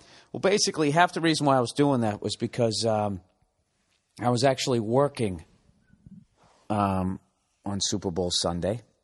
The Sunday of the Super Bowl. Fucking Super Bowl Sunday. So fucking sick of that shit. So I didn't think I was going to, see the game anyways. And by the time I got home, Nia was already going to be off to a party or whatever. And then, I'd be 90 minutes in or whatever, and I could just start it and do everything that I said I was going to do. Well, we wrapped early. Then all of a sudden I'm driving home, and I pull in, and I don't see the car. And I'm thinking, oh, shit, she already left. Well, fuck it. Then I'll just stick with my plan. And then I walked into the house, and then the dog wasn't there. And I realized that she had taken the dog, and they went on some hike or something. Then she comes back, and she's like, oh, you're home? Well, do you want to go to the party? What am I going to say? No, fuck you. Leave. You go to the party, and I'm going to sit here like the old curmudgeon that I am. Now, part of me actually wanted to go to the Super Bowl party because I was elated that I got out of work early. You know what I mean? I feel like a kid, like you had a half day of school and you're so fucking dumb you forgot you did. So I was in more of a social mood, so I was like, all right, fuck it, I'll go. But I didn't have a dog in the fight, so I just decided to just say fuck it. All right, so I went on to Twitter and I wrote... Because you know what I mean? When you're just watching a game, your team isn't in it, it's going to be boring. You got to get some sort of action on the game. So I was like, I know what I'm going to do. I'm going to talk shit on Twitter. And I'm either going to be 100% right or I'm going to be 100% wrong. But either way, people are going to react to it. So I just wrote, Ravens will win. F what you think you know. Know that I know what you don't. Shut your face. Put your money down. Thank me later. That's what I wrote. So I figured immediately I'm going to get a ton of shit from 49er fans and people who got shit on the fucking 49ers, just to add some excitement to the day. That's my little world. If I'm not getting trashed on Twitter, I'm bored. So then I'm just sitting there, all right, so now I got people yelling at me on Twitter. Okay, that's getting the blood going here. Now what else can I do? I'm like, I know. Fuck this. I'm texting Verzi and Keith Robinson. And I just text them. I just wrote, Ravens will win today. Let me see. I got to show you the shit that I wrote to Verzi. He's so dejected right now. Because he loves calling shit. I texted him. I'm going to read you these texts right here. I wrote, Ravens win today, straight up $25. He writes back, you're hilarious. Let's be men and go 50. Just kidding, 25 is cool. Confirmed? And I said 50, confirmed. And he goes, nice. And he goes, I think something weird is going to happen. I don't know what that means, but something crazy happens in this game. And then I wrote, classic Verzi Super Bowl prediction. I got a feeling something weird is going to happen. That's like betting every number in roulette. Just saying how he's just throwing that out there. I got a feeling something's going to happen. Anyway, so I just wrote, capital letters, Ravens win. No feeling, just the facts. So then he goes, Ravens are not as good. 49ers have better personnel. I'm saying, because I had to get him to commit. He goes, I'm saying there's going to be a Franco Harris play on this game. Something nuts happens. Got a feeling. Okay? And he still hit me with the dude, I called it. I told you something weird was going to happen. Oh, he drives me nuts. You thought it was going to be human being weird shit. You didn't think it was going to be the fucking Matrix. Goddamn fucking lights going out. So anyways, I said, take everything you think you know about football, take it outside and throw it in the trash. Joe Flacco coming of age game today. He'll be one and done, just like Trent Dilfer, perfectly bookending Ray Lewis's career. Randy Moss will retire ringless and will take it out on a meter maid. He goes, no way. Moss already said he's coming back. 49ers love him. He's a model citizen. Moss catches TD pass in game today. You're starting to get stale, Burr. Your football philosophy's getting old. The game is passing you by. Parentheses, Don Shula. Things change, dude. LOL. And I said, I'll take Don Shula over being Jerry Glanville. You're all talking no results. You couldn't pick a winner if I gave you tomorrow's paper. You're a bum, Verzi. So now we're just talking shit. Right? So now he starts naming all the shit that he did back in the day. And I'm like, you lose so much. Your catchphrase is, I'm back. And I'm trashing him. Where the fuck is this here? Submit your retirement papers and begin your broadcasting career. He actually laughed at that one and said, fuck off. And then I said, my brain and money say Ravens, hearts want 49ers. And he goes, better teams, 49ers win this game. And I said, it's going to be great. Flacco's experience might be the difference. I think Kaepernick is going to throw a pick late in the game. All right? And he said, Moss is going to do something. I said, Moss is like an old supermodel. All right? So the fucking game unfolds. Every fucking thing that I said is happening. And I'm ready to rub it in this dude's face. And then the fucking Ravens, the fucking Baltimore Ravens, arguably the dumbest call in Super Bowl history since Bill Belichick went for it on like 4th and 8 on the Giants' 45, I think, or something, in the first quarter in 2007. When they didn't just kick the field goal and they had that stupid rookie run with the fucking ball. Jesus fucking Christ. I actually have an I'm just going to read you all my tweets for the game. All capital letters. I say, dumbest play in Super Bowl history. Kicked the field goal. I couldn't fucking believe it. Why would you do that? You know? You got your foot on their fucking throat. Just kick the goddamn field goal. Don't give them any hope.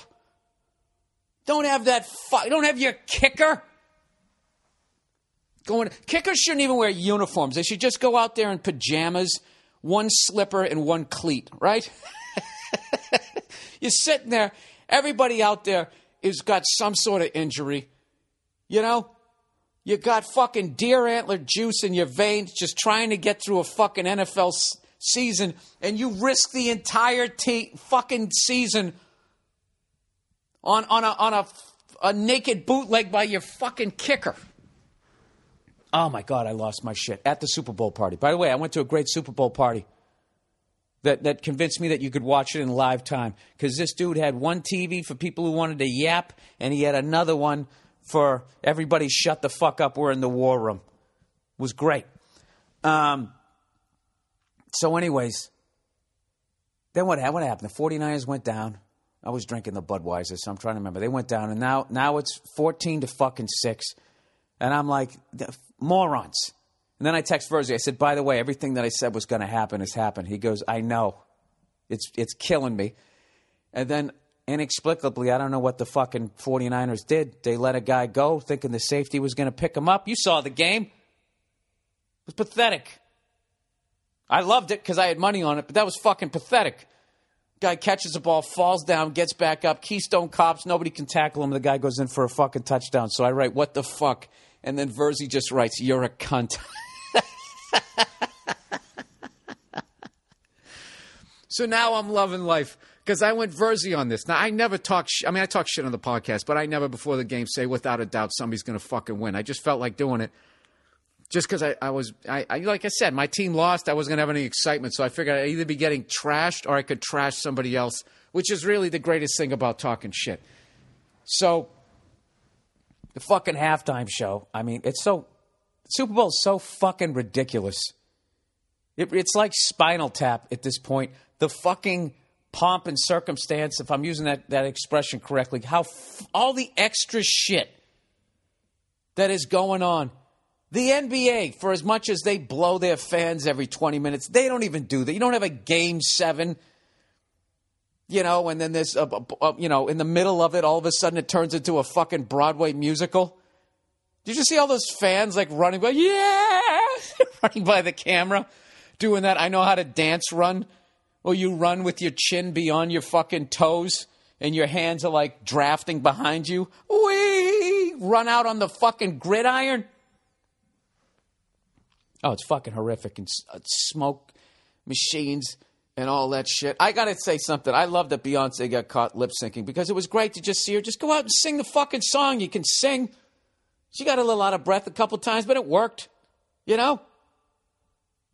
She came out there, you know, with fucking half her goods hanging out, as they all do. As they say, one side of their mouth. Don't objectify us.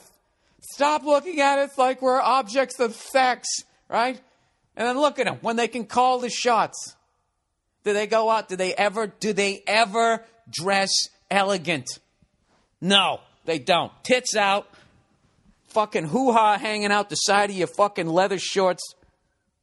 You know? That dumbass walk she's doing. Wha-boom, wha-bam, wha-boom, wha-bam. Fucking ass cheeks hitting people in the front row. The fuck are you doing? But anyways, that's not my world. Some people like that. I thought Alicia Keys was really classy. You know? She sat there.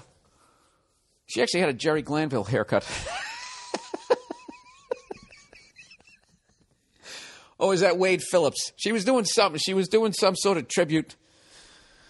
I'm just fucking with you. She had a conch. I think that's what that was called. Salt peanuts. Anyways. It was a bebop reference. What the fucking song was that? That was way back in the day. Salt peanuts. Sorry. Anyways, plowing ahead. So then the second half starts. And I'm still a little nervous going, I didn't like that fucking shit, right? They run the ball back. First play of the game. That was another reason why it was dumb for them not to take the fucking points. It's like you're getting the ball back. Okay?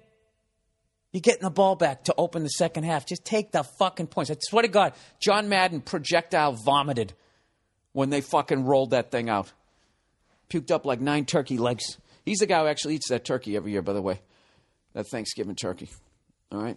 Little known fact. That's not even on Wikipedia yet. All right? Someone that's put up there. Just know that it came from this podcast. Okay? All right. So then they run the fucking ball back. And Verzi just goes, congratulations. He calls it, says game's over. And I go, it's too early. Too early. I hate when a team goes up big like that because then they kind of like, hey, let's fucking chill out, you know? Let's kick our cleats off. The other team always seems to come back nowadays, right? And then the fucking power goes out. Why am I talking to you guys like this, like you missed the game? The fucking power goes out. One of the greatest breaks I've ever seen a team get. And I know, like, 49er fans are like, well, you know, the Ravens got to regroup. They didn't need to regroup. They had you on the ropes. Liver shot, uppercut, overhand right. Fucking your mouthpiece is flying into the front row, and you get a half-hour timeout. You got another halftime to get that zombied, holy fucking shell-shocked look off your face. By the time the fucking game starts up again, that was brutal because then you had to listen to more Shannon Sharp, who, I swear to God, I don't get that guy at all. When he was a player, I could understand every word that he said. He spoke more clearly before he started broadcasting. Can anybody explain that?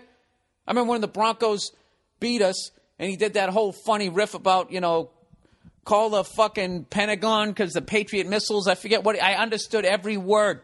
I didn't enjoy it because he was shitting on my team, but I could understand him. And ever since he started announcing, I can't understand a fucking word that guy's saying. That should be a drinking game. No, it can't be a drinking game because you don't know. Every time he says, you got to fucking do a shot. He literally sounds like that. I can't understand a fucking word he's saying. And you're sitting there drunk trying to figure it out. And he still lifts too. So he's bulging out of his pinstripe suit. I don't know. Anyways.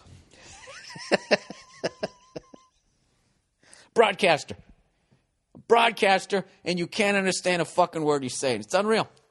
It's unfucking real. So anyways, he's back doing his shit. And I thought everybody did a phenomenal job because nobody knew that was coming back. And all of a sudden, all these guys have to fucking talk for a half an hour. And I swear to God, if they ever put that Super Bowl out on DVD, I want to see the screaming and yelling that was going on in the control room. You know, I want to see the whole build.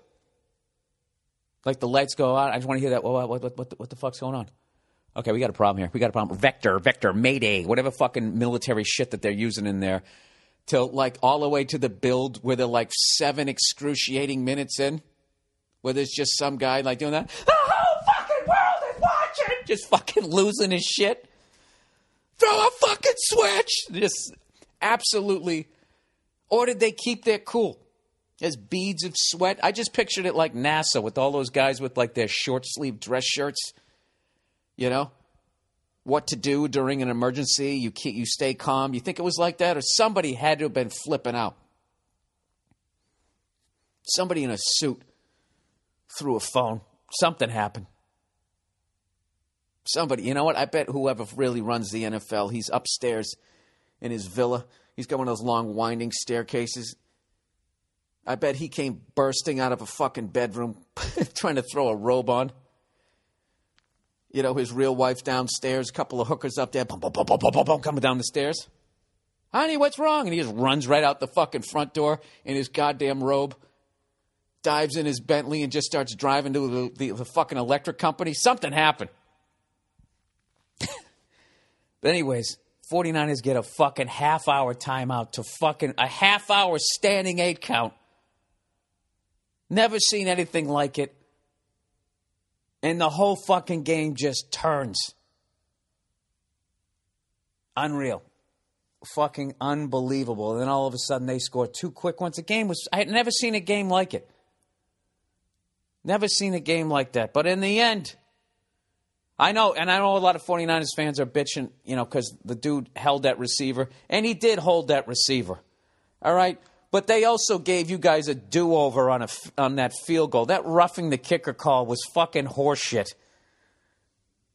That guy missed it, and I swear to God, Scott Norwood was probably relieved. Good, somebody else they can yell at, and then he does that fucking dramatic dive, and he's like, fuck, that's what I should have done. Did you see that? He kicks the ball. He's totally through his whole motion and all that, and I know you can't touch the kicker at all. I think that guy grazed his Achilles tendon. Not both of them, just one. And he fucking collapsed like he fainted. I think he fainted. I don't even think he was hit. And they get to do it over. So, I don't know.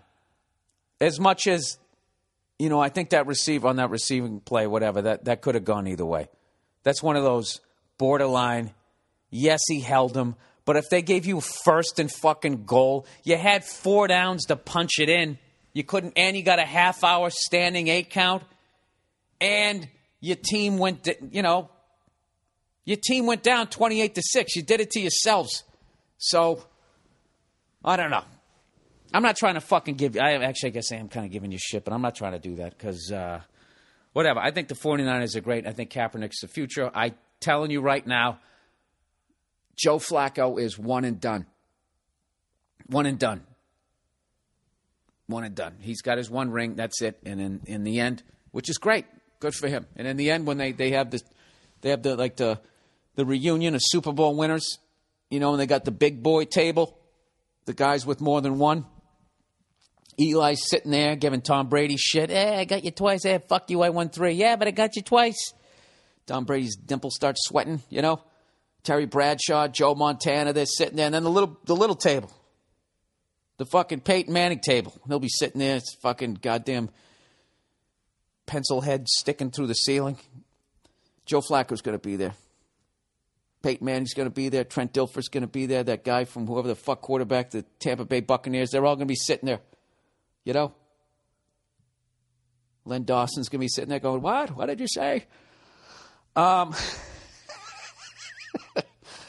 just fucking around. It was an unbelievable game, and I don't know. I'm glad I won money. So then the game's over. So now I won. So now I got to talk shit, right? So I call up Verzi. Have I really been talking about this for 20 minutes? I call Verzi up. He doesn't pick up. And I leave him a message and say that he has a 1-game suspension. He's not allowed to call me for 24 hours because of his awful Super Bowl prediction. I know, I'm a cunt. But you know what? He ended up calling me back, and we were laughing about it. So, that was fucking great. I love it. I called it Paul Verzi. Is there anything better than that? Than just fucking beating somebody at, like, what they do? You know what I mean? It's like, I don't know, pick somebody's catchphrase. Who says, oh, no, you didn't? It's like you saying it better than they say it. All right. Advertising for this week, everybody. Hey, guess what? Guess what, everybody? Valentine's Day is coming up. All right, here comes the pressure. What are you going to do? So, what are you getting your girlfriend? Pro Flowers, everybody. Impress her friends. Impress her friends. I love that. Shut her friends up. Because they're always piping up, right? Impress her friends. Her friends are going to ask, so what did he get you for Valentine's Day? Impress your woman and her friends. It's probably even more important to impress her friends. Look at Pro Flowers just hitting the nail on the head. Send her flowers from Pro Flowers and shut her friends up. Anyways, this is the easiest thing ever. You should do it right now. It's already February 4th, okay? Just have this as your ace in the hole. You get 12 romantic rainbow roses and a free glass vase from my buddies here at Pro Flowers for just $19.99. You know what you do, dude? You send it to her work. They love that. Show your love in front of everybody up and shut up all those other broads and all the other cubicles. They'll peek over and see it and then sadly, oh, it's so nice. And then sadly sink back down behind that cubicle wall. That's what, you know what? Your woman's going to feel great. Rub it in their face on Valentine's Day. Anyways, and for my listeners, you get double the roses for $9.99 more. So you already got a dozen roses for $20. If you want to give her 24 roses, double down, splitting aces, it's going to cost you less than $30. You just need my code BURR when you order. Where am I going here? Okay, here's the only way to get the amazing Valentine's Day deal. Call 1-800-PRO-FLOWERS and mention Burr, B-U-R-R, or go to proflowers.com. Click on the microphone in the top right corner and type in Burr, B-U-R-R. That's proflowers.com. Click on the microphone and type in Burr. Order it today. Do not procrastinate. You know what I mean? Don't let the pressure build. Just bam. You do it, okay? And then what did I tell you about the restaurants?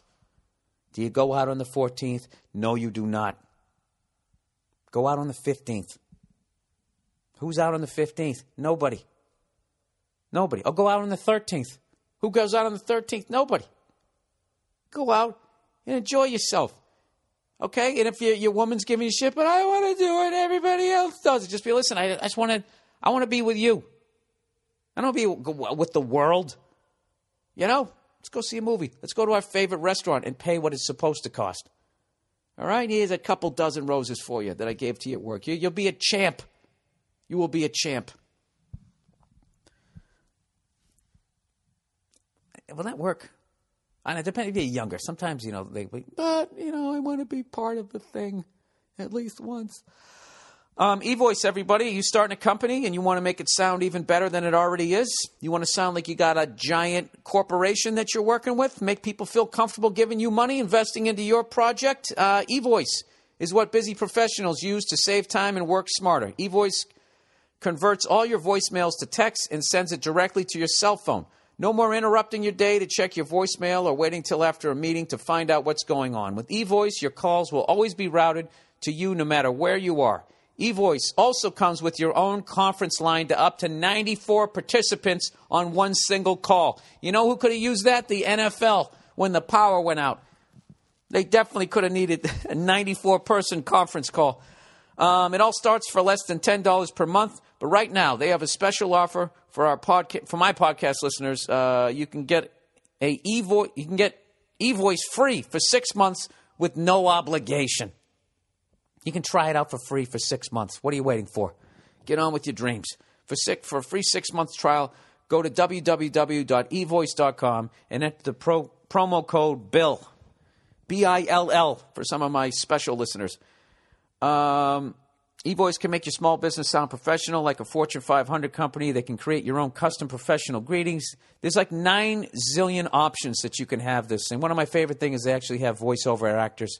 So you can actually sound like you have this hot chick from friggin' London or something. Hey, hello, how are you? Thank you for calling. Apple Cart, whatever the hell you're going to call your company. You get it. You get the deal, all right? Please do it. Please get out of your cubicle.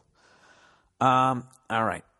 Back to the podcast. So anyways, I watched a bunch of crazy shit this week. You know, I got the center ice package. And I've been loving life. This, you know what's underrated? The sport you love going on strike for half a season and then trying to cram as many games in as they possibly can for the rest of the season. As a fan, you're loving life.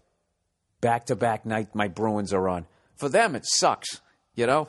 Their life stinks. My life as a fan, where I have to sit there and not exert myself other than walking back and forth to the fridge, is tremendous. Been watching the Bruins all week. We've been playing great, except when we played the Sabres. They made us look like fools, man. They won like every facet of the game, and they even won the fight. And Sean Thornton fought this guy, John Scott, and he got a concussion. It was brutal. Because I love Sean Thornton because even though he's an enforcer, he's not a dirty player. He's one of those guys, if he knocks you down and you're on your way down to the ice, he doesn't throw that extra one, you know? And so anyways, he fights this guy, and the guy, he's basically raining punches down on him. Most of them are hitting his helmet, and he's fine until the end. He takes this brutal uppercut. So I looked it up. Sean Thornton is 6'2", 220. He fights this guy, John Scott. The guy's 6'8", 270. He's giving away half a foot and 50 pounds. And I'm just like, these guys, it's no wonder. I remember like reading this stuff, you know, like when, you know, Bugard died and everything, and they start talking about the concussions and all the shit that these guys get. And I don't know, as a hockey fan, you just don't, for some reason, you just don't think about it. Because the enforcer's like a superhero. He's like the guy you always wanted to be. The guy who will fight anybody, you know, not scared of anything. You know, you kind of like live vicariously through him if you're like a pussy like me, you know. So I just started looking these guys up. The top fighter last year in the NHL had 20 fights. 20 fights. The season is 6 months long. 4 weeks in a month. That's 24 weeks. This guy had 20 bare-knuckle fist fights. I mean, that's fucking unreal. That's half a boxer's career in 6 months. I don't know. They're like, that's just a whole other level of tough. Think about like somebody you went to high school with who the dude didn't give a fuck, and he would throw down with anybody. Did he have 20 fights in the entire time you knew him? And if he did, how many years was that? Did he have 20 fights? Nobody has 20 fights in 6 months. Go fuck yourself. For everybody who email, dude, I know this guy. Do you? Oh, I don't believe it. I want to see the video. I don't know. That's just one of those. There's a few things, right? I think all guys, you try to pretend you're tougher than you are, but then there's a few things that you see. You just see something like that, and you just realize, like, I should be walking around wearing a dress. And then that guy, John Scott, actually said he was legitimately concerned, going, you know, yeah, we fought, but I felt bad. He didn't come back. You don't want to hurt anybody. Like, those are the true tough guys. They just go out and they do the job. They don't try to be dirty or any of that type of shit, you know. But I watched a couple of things this week that got my ego in check, and one of them was watching Sean Thornton fight John Scott. Watch when he does it, too. It's like he realizes the guy's half a foot taller and 50 pounds more. When they're dropping the gloves, and Thornton is already reaching to grab him to somehow get inside, where it's just like, I do not want to be. If this guy can extend his arm, I'm going to take this punch from the stratosphere. I just can't imagine what that's like, lining up next to a mountain going, this is my job. I have to fight this guy. You don't even get like gloves to at least protect your hands. You know? Ugh. Anyways. So I saw that. Like my ego wasn't already enough in check. I then watched this thing about the most dangerous criminals in the penal system, whatever the fuck they call it. And they interviewed 4 maniacs, 3 of whom were white dudes. And I swear to God, when white dudes become maniacs, you know, I don't want to talk shit, but I really think that we really do it better than anybody else. When a fucking white dude goes rogue, a lot of people are going to get hurt. I'm telling you. that Hannibal, like when a real life Hannibal Lecter comes along, and I know a bunch of Def Jam comics have done a bit about this, but it really is true. You know, remember the classic Def Jam bit, if somebody, whatever, shoots somebody, stabs somebody or whatever, that could be a black guy, a Latino guy. But if somebody, after they shoot him, stab him, and then they fucking make a fucking ear sandwich or something, you know, chop off the guy's hand and stick the guy's ear in between it and just munch on it when the cops show up. And they're sitting there with their feet on the coffee table like, hey, officer, that's going to be a white guy. So they're showing, whatever, they pick like, I wish I remember what channel it was on. They showed 4 of the biggest fucking maniacs. Oh, you know what? I watched it online. Did I watch it online? Yeah, I did. I did watch it online. I'll get the clip for you. So I watched this thing, and they had this fucking one white dude. He was hilarious because he was really like, he was that scariest kind of evil where he was, there's 2 kinds of scary evil. There's that one where you're off, like borderline, like I don't even know if you got a complete brain. And what you almost have like a reptilian brain, and you're acting literally like a fucking Komodo dragon. Like you just don't give a shit. You know? You ever see like a reptile eat something? Like it could give a fuck. If a reptile ever fucks with a mammal is going through the emotions of, oh my God, screaming in pain. And the reptile is just sitting there with this blank look on its face as it's slowly swallowing the fucking mammal whole. Even when snakes fucking eat other snakes, the snakes that's getting eaten is just kind of going, just fucking, it doesn't really give a fuck. It never, I mean, it still has sort of a fierce look on its face. Did I just say fierce like it's a fucking Broadway dancer? Like a ferocious look on its face. But they never, like, reptiles never have that, you know, oh my God. Like they don't have that. They just don't have that emotion. They're just either sitting there going, God damn, it's cold out. I got to get in the sun. Or they're like, I'm going to fucking kill you. I just bit you, and I'm going to just wait till I'm going to slowly choke you out. They just don't give a fuck. We get it, Bill. We've seen the Animal Channel. All right, whatever. So, yeah, these psychos, they're either like that, or they're even worse. They're just like super intelligent, and they're completely aware of what they're doing, and they just don't give a shit. And that was the guy that I saw. I saw this white dude, right? Shaved head, tattoos right up to his fucking Adam's apple. And he's got a couple of fucking, you know, Lil Wayne shits on his face, right? Just a couple of those, you know. And he's sitting. And he has this look of like, you would have thought Rolling Stone was interviewing him about an album that he was really proud of, and he knew that this was the one that he was going to make his mark. You know, and he was just sitting there in this fucking cage. And this woman is interviewing him. And she's talking, you know, he got arrested for murder. He's on trial for murder. And he did the shit. He knows he's going to get convicted. So he goes into jail, and he's not scared. He fucking embraces it. He decides that he's just going to become this warrior. That he's been put on this planet to become a fucking warrior. So he starts reading all those books, The Art of War and all this shit. And he immediately, while he's waiting to go on trial, joins a gang. okay? And one of the things he had to do to get into the gang was he had to kill somebody. So for some reason, it was his cellmate. They wanted this guy dead. So I forget. I can't remember how the fuck this guy's story was so fucking mind-blowing. He fucking just brutalized this guy beyond, like, recognition. Like, they couldn't, like, the guy was missing one of his eyeballs. They couldn't even find it. And then in the end, after he kills the fucking guy, he sets up his cooktop on top of him, used him as like a table, and like made himself like a fucking Egg McMuffin or something fucking crazy like that.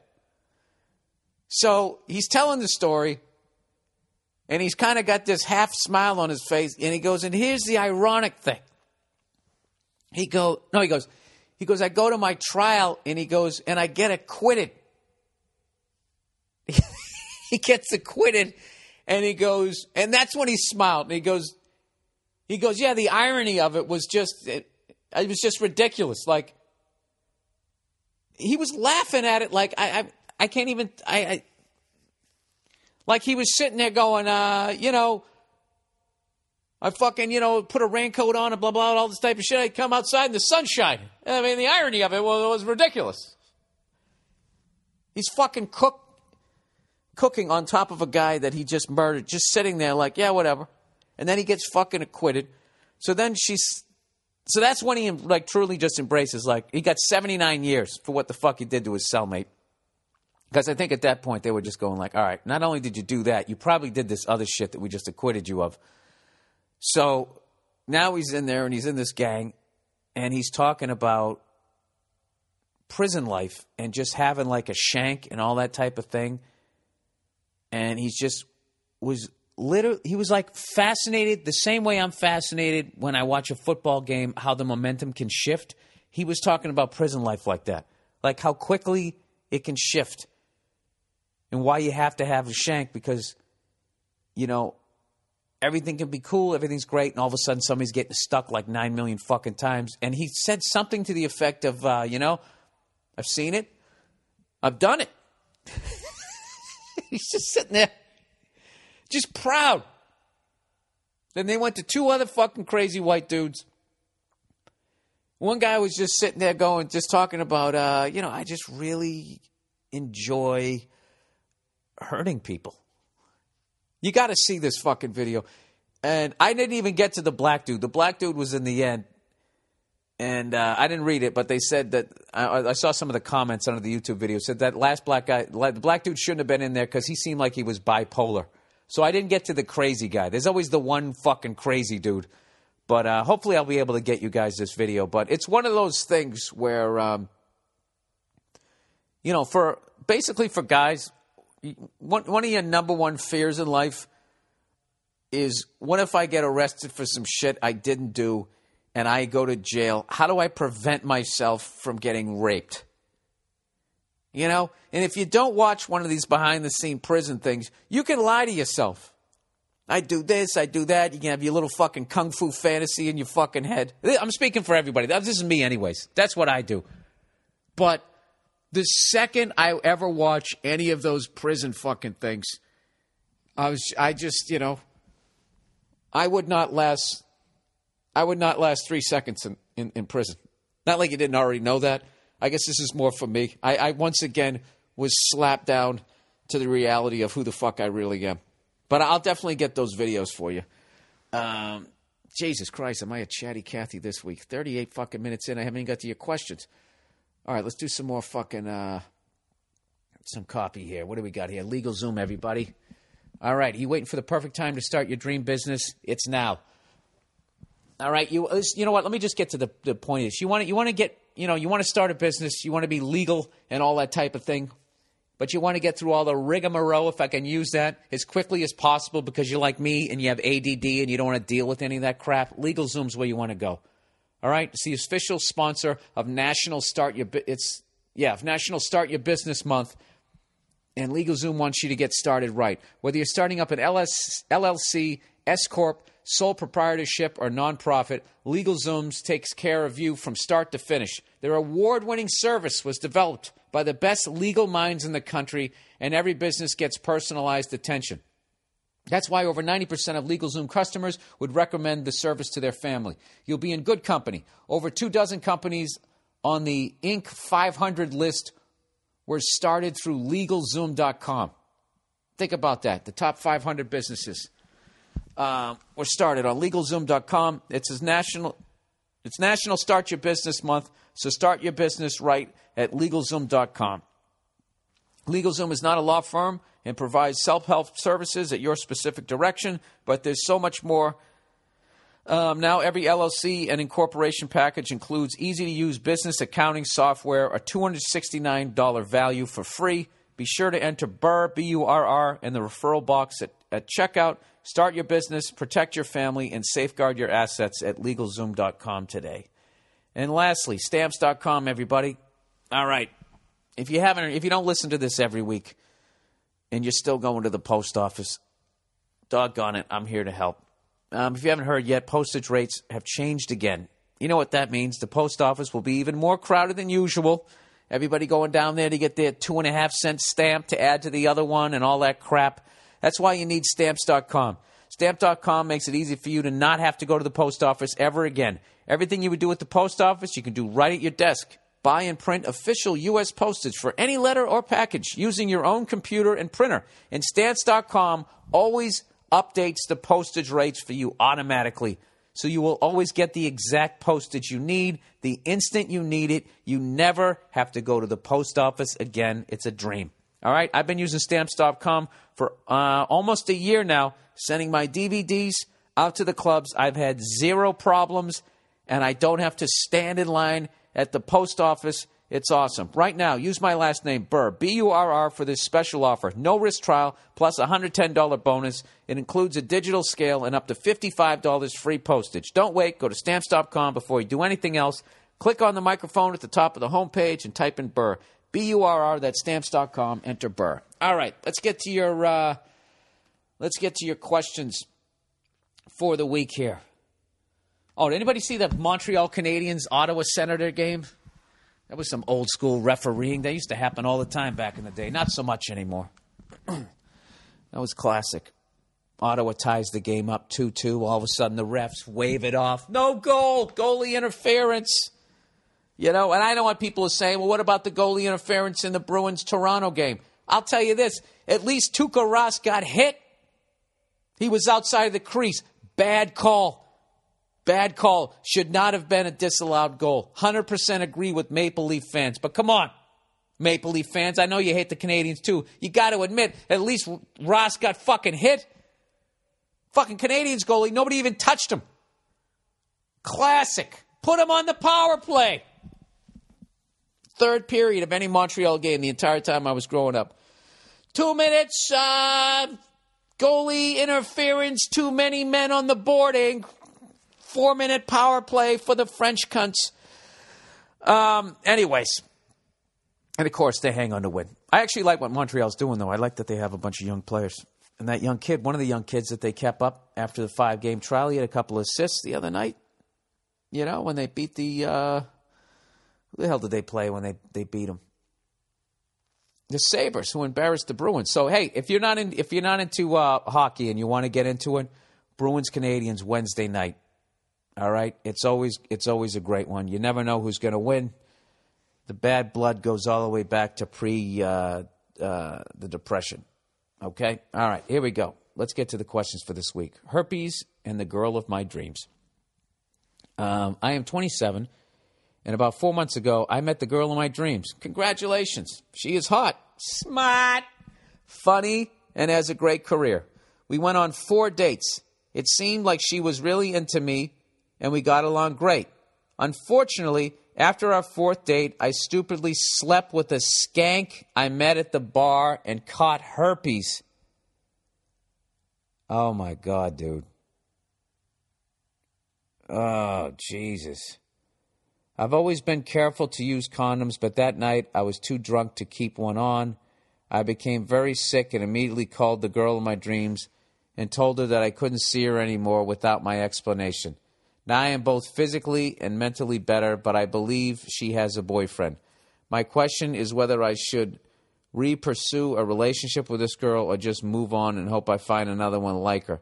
Also, if I do, should I explain how and when I got herpes? If she becomes the mother of my children, I think I would feel guilty if I didn't. Yeah, dude, if you want to get her back, well, dude, did you already sleep with her? See, this is what happens when you lie. If you try and be like, well, if you're not going to own up to that shit. I know all the women right now are screaming. All the women are screaming, which is fair, because if a woman wrote this, I would be like, yeah, that's your fault for sleeping with that dirty dick. Dude, you got to totally come clean. You got to tell her exactly what happens. And, oh, Jesus, dude. I can't judge either because, every guy has gone out and done that whole scenario. Fucked around, not used a condom, except you had the bad luck, dude. Oh, my God. That's fucking brutal. Oh, Jesus. Well, there you go, people. If that doesn't convince you to wear a condom and not sleep with a skank, because I even heard, even if you wear a condom, I don't know. They say you can still get it. It's fucking terrifying. Fucking terrifying. How I never stepped on that landmine is beyond me. So, dude, if you really want to get this girl back, every great relationship starts with 100% honesty. And I'm not going to lie to you. I think dude, that's a hell of a hole to try and crawl out of. No pun intended. But from here on out, man, you can't do what that skank did to you. You got to be honest with people. Yeah, dude, that's brutal. That's brutal. But you know what? It's not the end of the fucking world. Ugh, Jesus Christ. But yeah, you got to come with her with total honesty. Total honesty. And and turn it into a positive, dude. You being a fucking dirty dog. Now, I'm telling you, I believe, though, if you come with total honesty and you stay on a righteous path, that you will meet that person, if it's not this one. And, who knows? I don't know. I'm trying not to use a cliche that everything happens for a reason. I don't believe that. And I think, you fucked up, and now you're paying the price, and you got to try to turn the ship around. So good luck with that. But like I said, I would go with 100% honesty. You got to. You can't do that to her. You can't do that to her. All right, advice from Japan. Bill, I'm 28, single, and I live in Japan. I'm originally from America, and I moved here after college. I'm a translator and speak decent Japanese. Jesus Christ, dude, how the fuck did you learn that? I listen to French, Spanish, like that type of shit, Italian. That seems like, you get a handle on it. But that's how the fuck you jump on that shit is beyond me. How they can go from theirs and be able to speak ours. I swear to God, it's incredible. Anyways, when people ask why I say that I love Japanese people and I love living here, what? Let me get back. I'm a translator and I speak decent Japanese, but the culture barrier is still pretty huge for me. When people ask why, okay, there we go. I say that I love Japanese people and I love living here, but I wouldn't ever want to become Japanese. Generally speaking, they're overworked and unhappy. For better or worse, my attitude keeps me a little isolated. Yeah, I've seen that stuff over there. Like, as far as what I've seen, the propaganda from what I've seen, I saw in 60 Minutes, that if you fuck up at your job, they send you to some camp, and then you have to sing the company song. And these guys were singing the song, trying to get back in the company. They're, like, crying and everything, and there's, like, 4 Japanese dudes just looking at them, just ice cold. Simon Cowells to the fucking 9,000th power. Like your family disowns you. It's crazy. It's hardcore over there, man. Straightening their damn rivers. There is one very Japanese woman. What does that mean? I've met who I recently connected with in spite of all that. She's an amateur artist and actress, and we've worked together to make subtitles for local independent movies.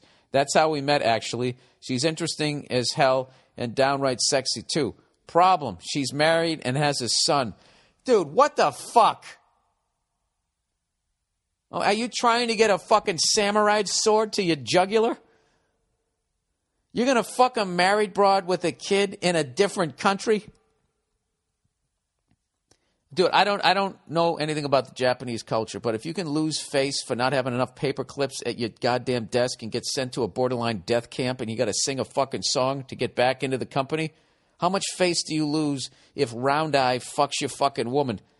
Dude, you're gonna get thrown into one of their straightened rivers. All right. Come on, man.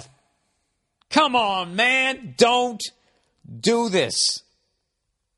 He said from early on, it was obvious that there was a mutual attraction going on, especially whenever we were at a movie party with a couple of drinks in us.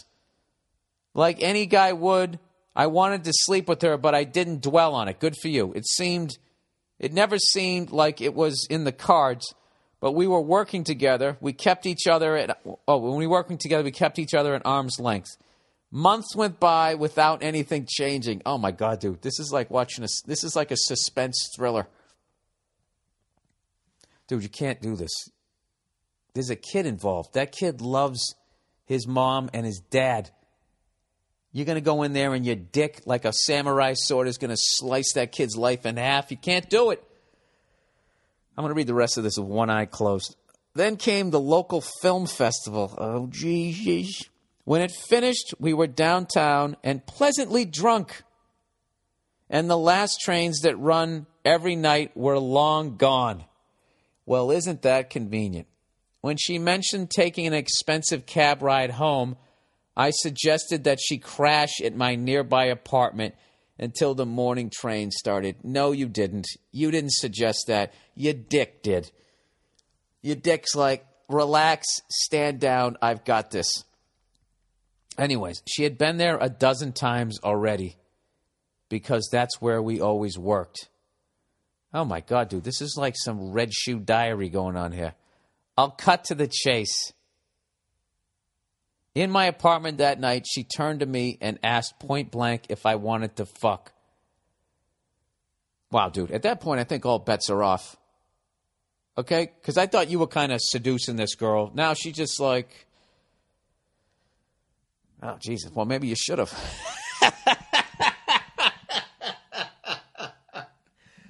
Wow, I didn't see that coming. Anyways, he goes, and I told her no. Okay. He goes, I wasn't exactly surprised that she asked. Part of me was hoping she would. When she did, though, all I could do was go through what I felt right at that moment. I admit, I really didn't know what to do and was playing it safe. We went to sleep, and she left in the morning. Here's the thing. She and her husband, who I've never met, thank God, don't get along.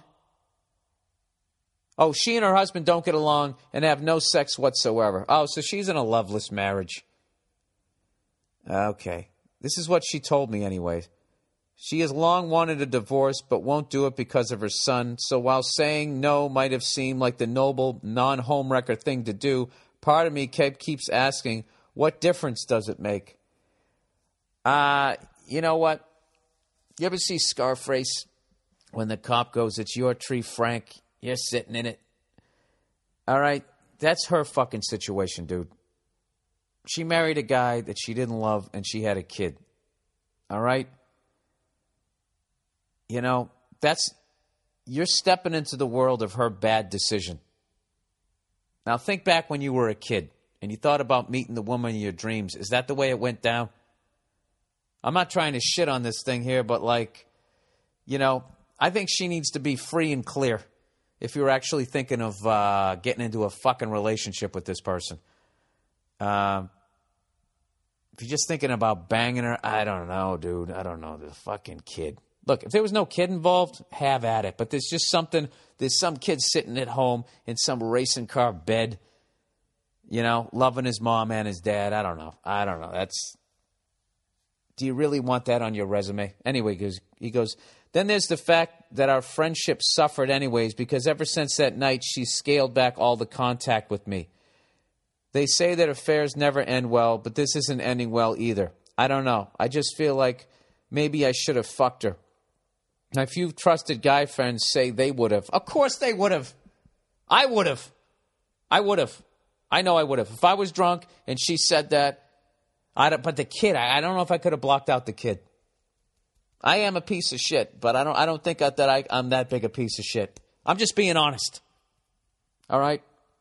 I know there's a lot of ladies that are listening to this thing, but you know how we are. Okay? You lead us around by our fucking dicks. Some fucking hottie you're working with, he's probably already rubbed one out 50 times to her, finally just says, hey, you want to fuck or what? I mean, you're going to do it. You know, game on.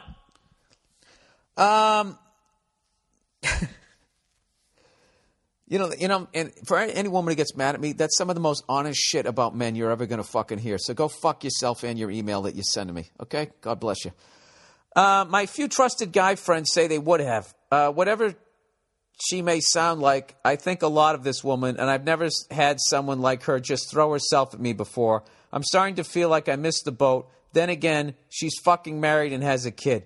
What would have you done? I told you what I would have done. If she was single, if she was married and didn't have a kid and she was in this loveless fucking thing and every day I'm next to her working together, she's in my apartment, comes over smelling good, and I have a couple of fucking drinks in me and she says, you won't fuck or what? For some reason has a southern accent, I'm all over it.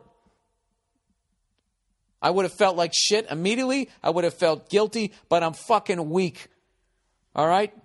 I'm a guy. I'm a fucking moron. And it would have been the wrong thing to do. So you did the fucking right thing. You did the fucking right thing. Dude, I'll tell you right now. You know what? Go rub one out to her. What do you feel like afterwards? Do you still feel, aren't you kind of relieved? Like, thank God I didn't do it? You know? I don't know. I just feel bad for her. You know, she married the wrong guy. She's got a kid with him. And then she's fucking just, hey, do you want to bang me or what? And you're like, no. And she's got to be walking back going, what the fuck is wrong with my thing? You know?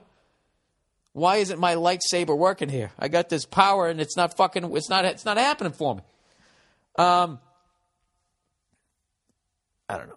I can tell you how to get that train back on the tracks, but I don't want to do that to you. So don't do it, dude. There's a kid involved, okay? Even I have standards. You got to have some sort of standards. All right? Where you just shout your dick back into your pants. Like, hey! I said stand the fuck down! You know? You got to have some sort of something. All right? Look. She's eventually going to leave that guy. She is. But I'm telling you, dude, that's not your fucking... Get the fuck out of there. All right? Get out of there. What do we got here? 57 minutes in. Here we go. Sticking it to the ex. Should I? All right. Right out of the gate, I can tell you no, but let me hear the story. I'm 28 and I found out about you and... I'm going to get right to it. My ex-wife and I had been together for about 5 years before we decided to get married right after university. Her family was religious, so we couldn't live together first, so that seemed like the next step. As a new grad, was working hard, trying to get work in my field, and basically starting at the bottom but slowly getting my footing. She was working at the same bank she had since high school and through university and was finally moving up the ranks. Fast forward a year and a half into our marriage, and she's getting promoted to manager a bank downtown. She gets a good raise, and things are looking good for me, or so I thought. Then a week after she starts this job, she lays it on me. She wants to know what it's like to be single again. She never really wanted to get married, and apparently she feels that the spark isn't there anymore. There's no other guy, but she just doesn't like who I am anymore, and there was nothing in the 6 years of us being together worth saving. Oh, Jesus. Well, listen, kudos to her for being fucking honest and not wasting another 5 years of your life. So he goes after some self-reflection and a bit of counseling, a bit of boozing with friends, and an amazingly insightful mushroom trip, I realized this is a blessing in disguise. She doesn't like who I am anymore, like there was something wrong with me other than taking her shit and being committed to her for almost 6 years. Okay, this is understandable anger. I get it. Get it out of you. He says, fuck her. We had no kids, not many assets at this point, a dog that I get. It was a get out of jail card, a guilt-free way, clean, what? A guilt-free way, clean way to get out from under the hoof of an oppressive cunt of a wife who had turned me into a shadow of my former self, content with being fucked maybe once a month. We both move out and put our place up for sale. All right. Now, I don't think that this guy really feels that this woman is a cunt. He's just saying this because she fucking dumped him. He goes, I immediately gave myself a no-contact policy, blocked her on Facebook, and could only talk about business with her until we got through the separation negotiations in June. There you go. It's a strong move. I like it. Then silence. The other policy I gave myself was to say yes to any opportunity that was presented. This helped me make this past summer the best of my life, full of trips and sleeping with new girls, hotter and younger than her, older and uglier. It didn't matter. I was saying yes. Well, for the love of God, wear a condom, sir. Even after finding out from one of her friends a few months later that she had been dating/living with this guy she had worked with since about a month after she left me. Yeah, this girl is like, she goes from relationship to relationship. Anyways, he said, I didn't break the no content policy. I didn't want her to think I gave two shits about her anymore. This guy, by the way, I had met on many occasions at work functions, and even when it came out for her birthday that year, I fucking told her that this dude is into you. I don't like him. But she would say, oh, he's just a friend. He's a fucking snake in the grass. Oh, this guy, he's like so angry he's not even writing in complete sentences.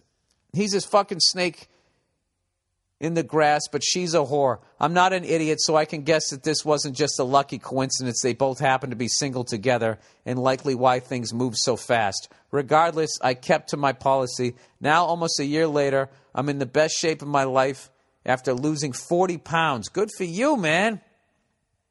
Good for you. This is great. Just started a new job where I make as much as her and in my field. Have a hotter girlfriend, and have won all the mutual friends we had that were worth keeping. So why do you need revenge? He goes, all is good, but I've been feeling like a bit of a bitch for not taking her to task on all of this shit, especially now that we've been separated for almost a year and soon can be legally divorced in Canada. I think it's time to finally confront her and break her. So I would like to take this bitch down, and my advice on how to go about it would be great. Sorry about the length, and thanks for any help. Dude, you're already taking her down. They say the greatest revenge is a life well lived. You're doing it. You lost 40 pounds. You have a hotter girlfriend. Just keep saying yes. I go easy with the sleeping around, dude. You don't want to catch anything, man. But, you know, just go live your life. Leave her in the dust. Okay? She's going to check out your Facebook page. She'll see your pictures. You really want to get back at this girl? Don't ever talk to her again. And just live this awesome life. Marry a beautiful woman. Keep yourself in great shape. And just know every once in a while she's going to check in. And I guarantee you, unless this guy, they just had this ridiculous spark at work, then God bless him. She found who she should have been with, as will you. And it's all good. Or she's a serial monogamous, whatever the fuck it is. I'm so dumb. She goes from relationship to relationship. And eventually this dickhead snake in the grass at the bank is going to get the same speech. Or he might give it to her. He might be one of these creeps that it turned her on that she's in a relationship, and he can be fucking banging this chick. You know? Fuck them. Fuck them with their banker sex. They probably have to wear masks, you know? Have some sort of ritual. Anyways, yeah, dude, don't do that. Don't do that, because you know what you're doing when you walk up to her and you fucking go, let me tell you something, you fucking cunt, blah, blah, blah, blah, blah. Women are too smart for that shit. She's just sitting there going like, wow, he still does care. Wow, he lost that weight because of me. not because he's actually a better person than I thought he was. All right? Don't do that. She wins. If you confront her, she fucking wins. Just keep doing what you're doing. Yelling at her like she's in the room, but she isn't. Scream at your windshield. Okay? But keep saying yes in life. Keep going after your dreams. And just live this fucking awesome life. And maybe one day, who knows, you go to the same mall, you show up with your hot wife and your beautiful kids. She shows up, she's fat, you know. Then you'd be like, just give her a nod. Hey, that's what you could have been with Johnny Six-Pack over here. Oh, and you just keep going. You take your kids for an ice cream and you get yourself a sherbet.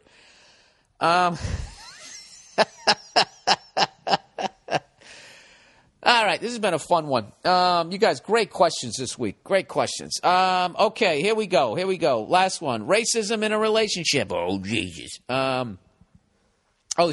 She says questions for you and the lovely Nia if she's there. Fuck. She isn't here. My boyfriend of a month told me that his mom is racist and his grandpa is racist to the point where he would disown my boyfriend.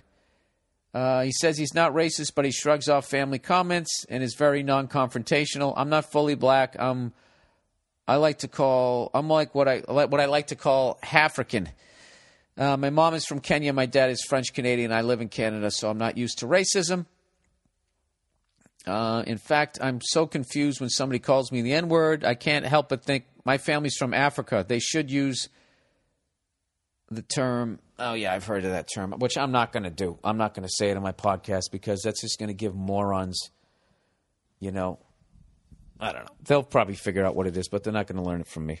Anyways, he says, I'm so stupid when it comes to people being racist towards me. I don't even know how I'm supposed to react. Obviously, I'm hurt, and I'm sure there's some obligation I have to stand on behalf of the betterment of society.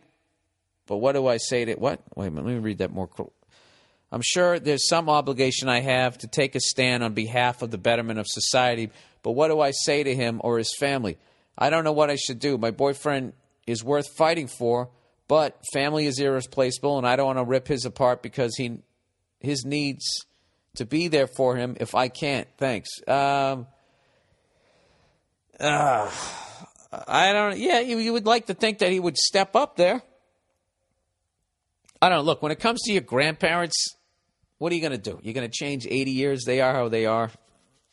But with your parents, that's a harder issue, which obviously could grow into a bigger issue if you get even more serious. I don't know. I think that you should be with somebody who has your fucking back. And I think you need to sit down with him and tell him that he needs to have your back and that his parents need to accept who the fuck he's dating. Or you're going to move on and get with somebody who's more of a fucking man and can, if you're with somebody, they got to be with you.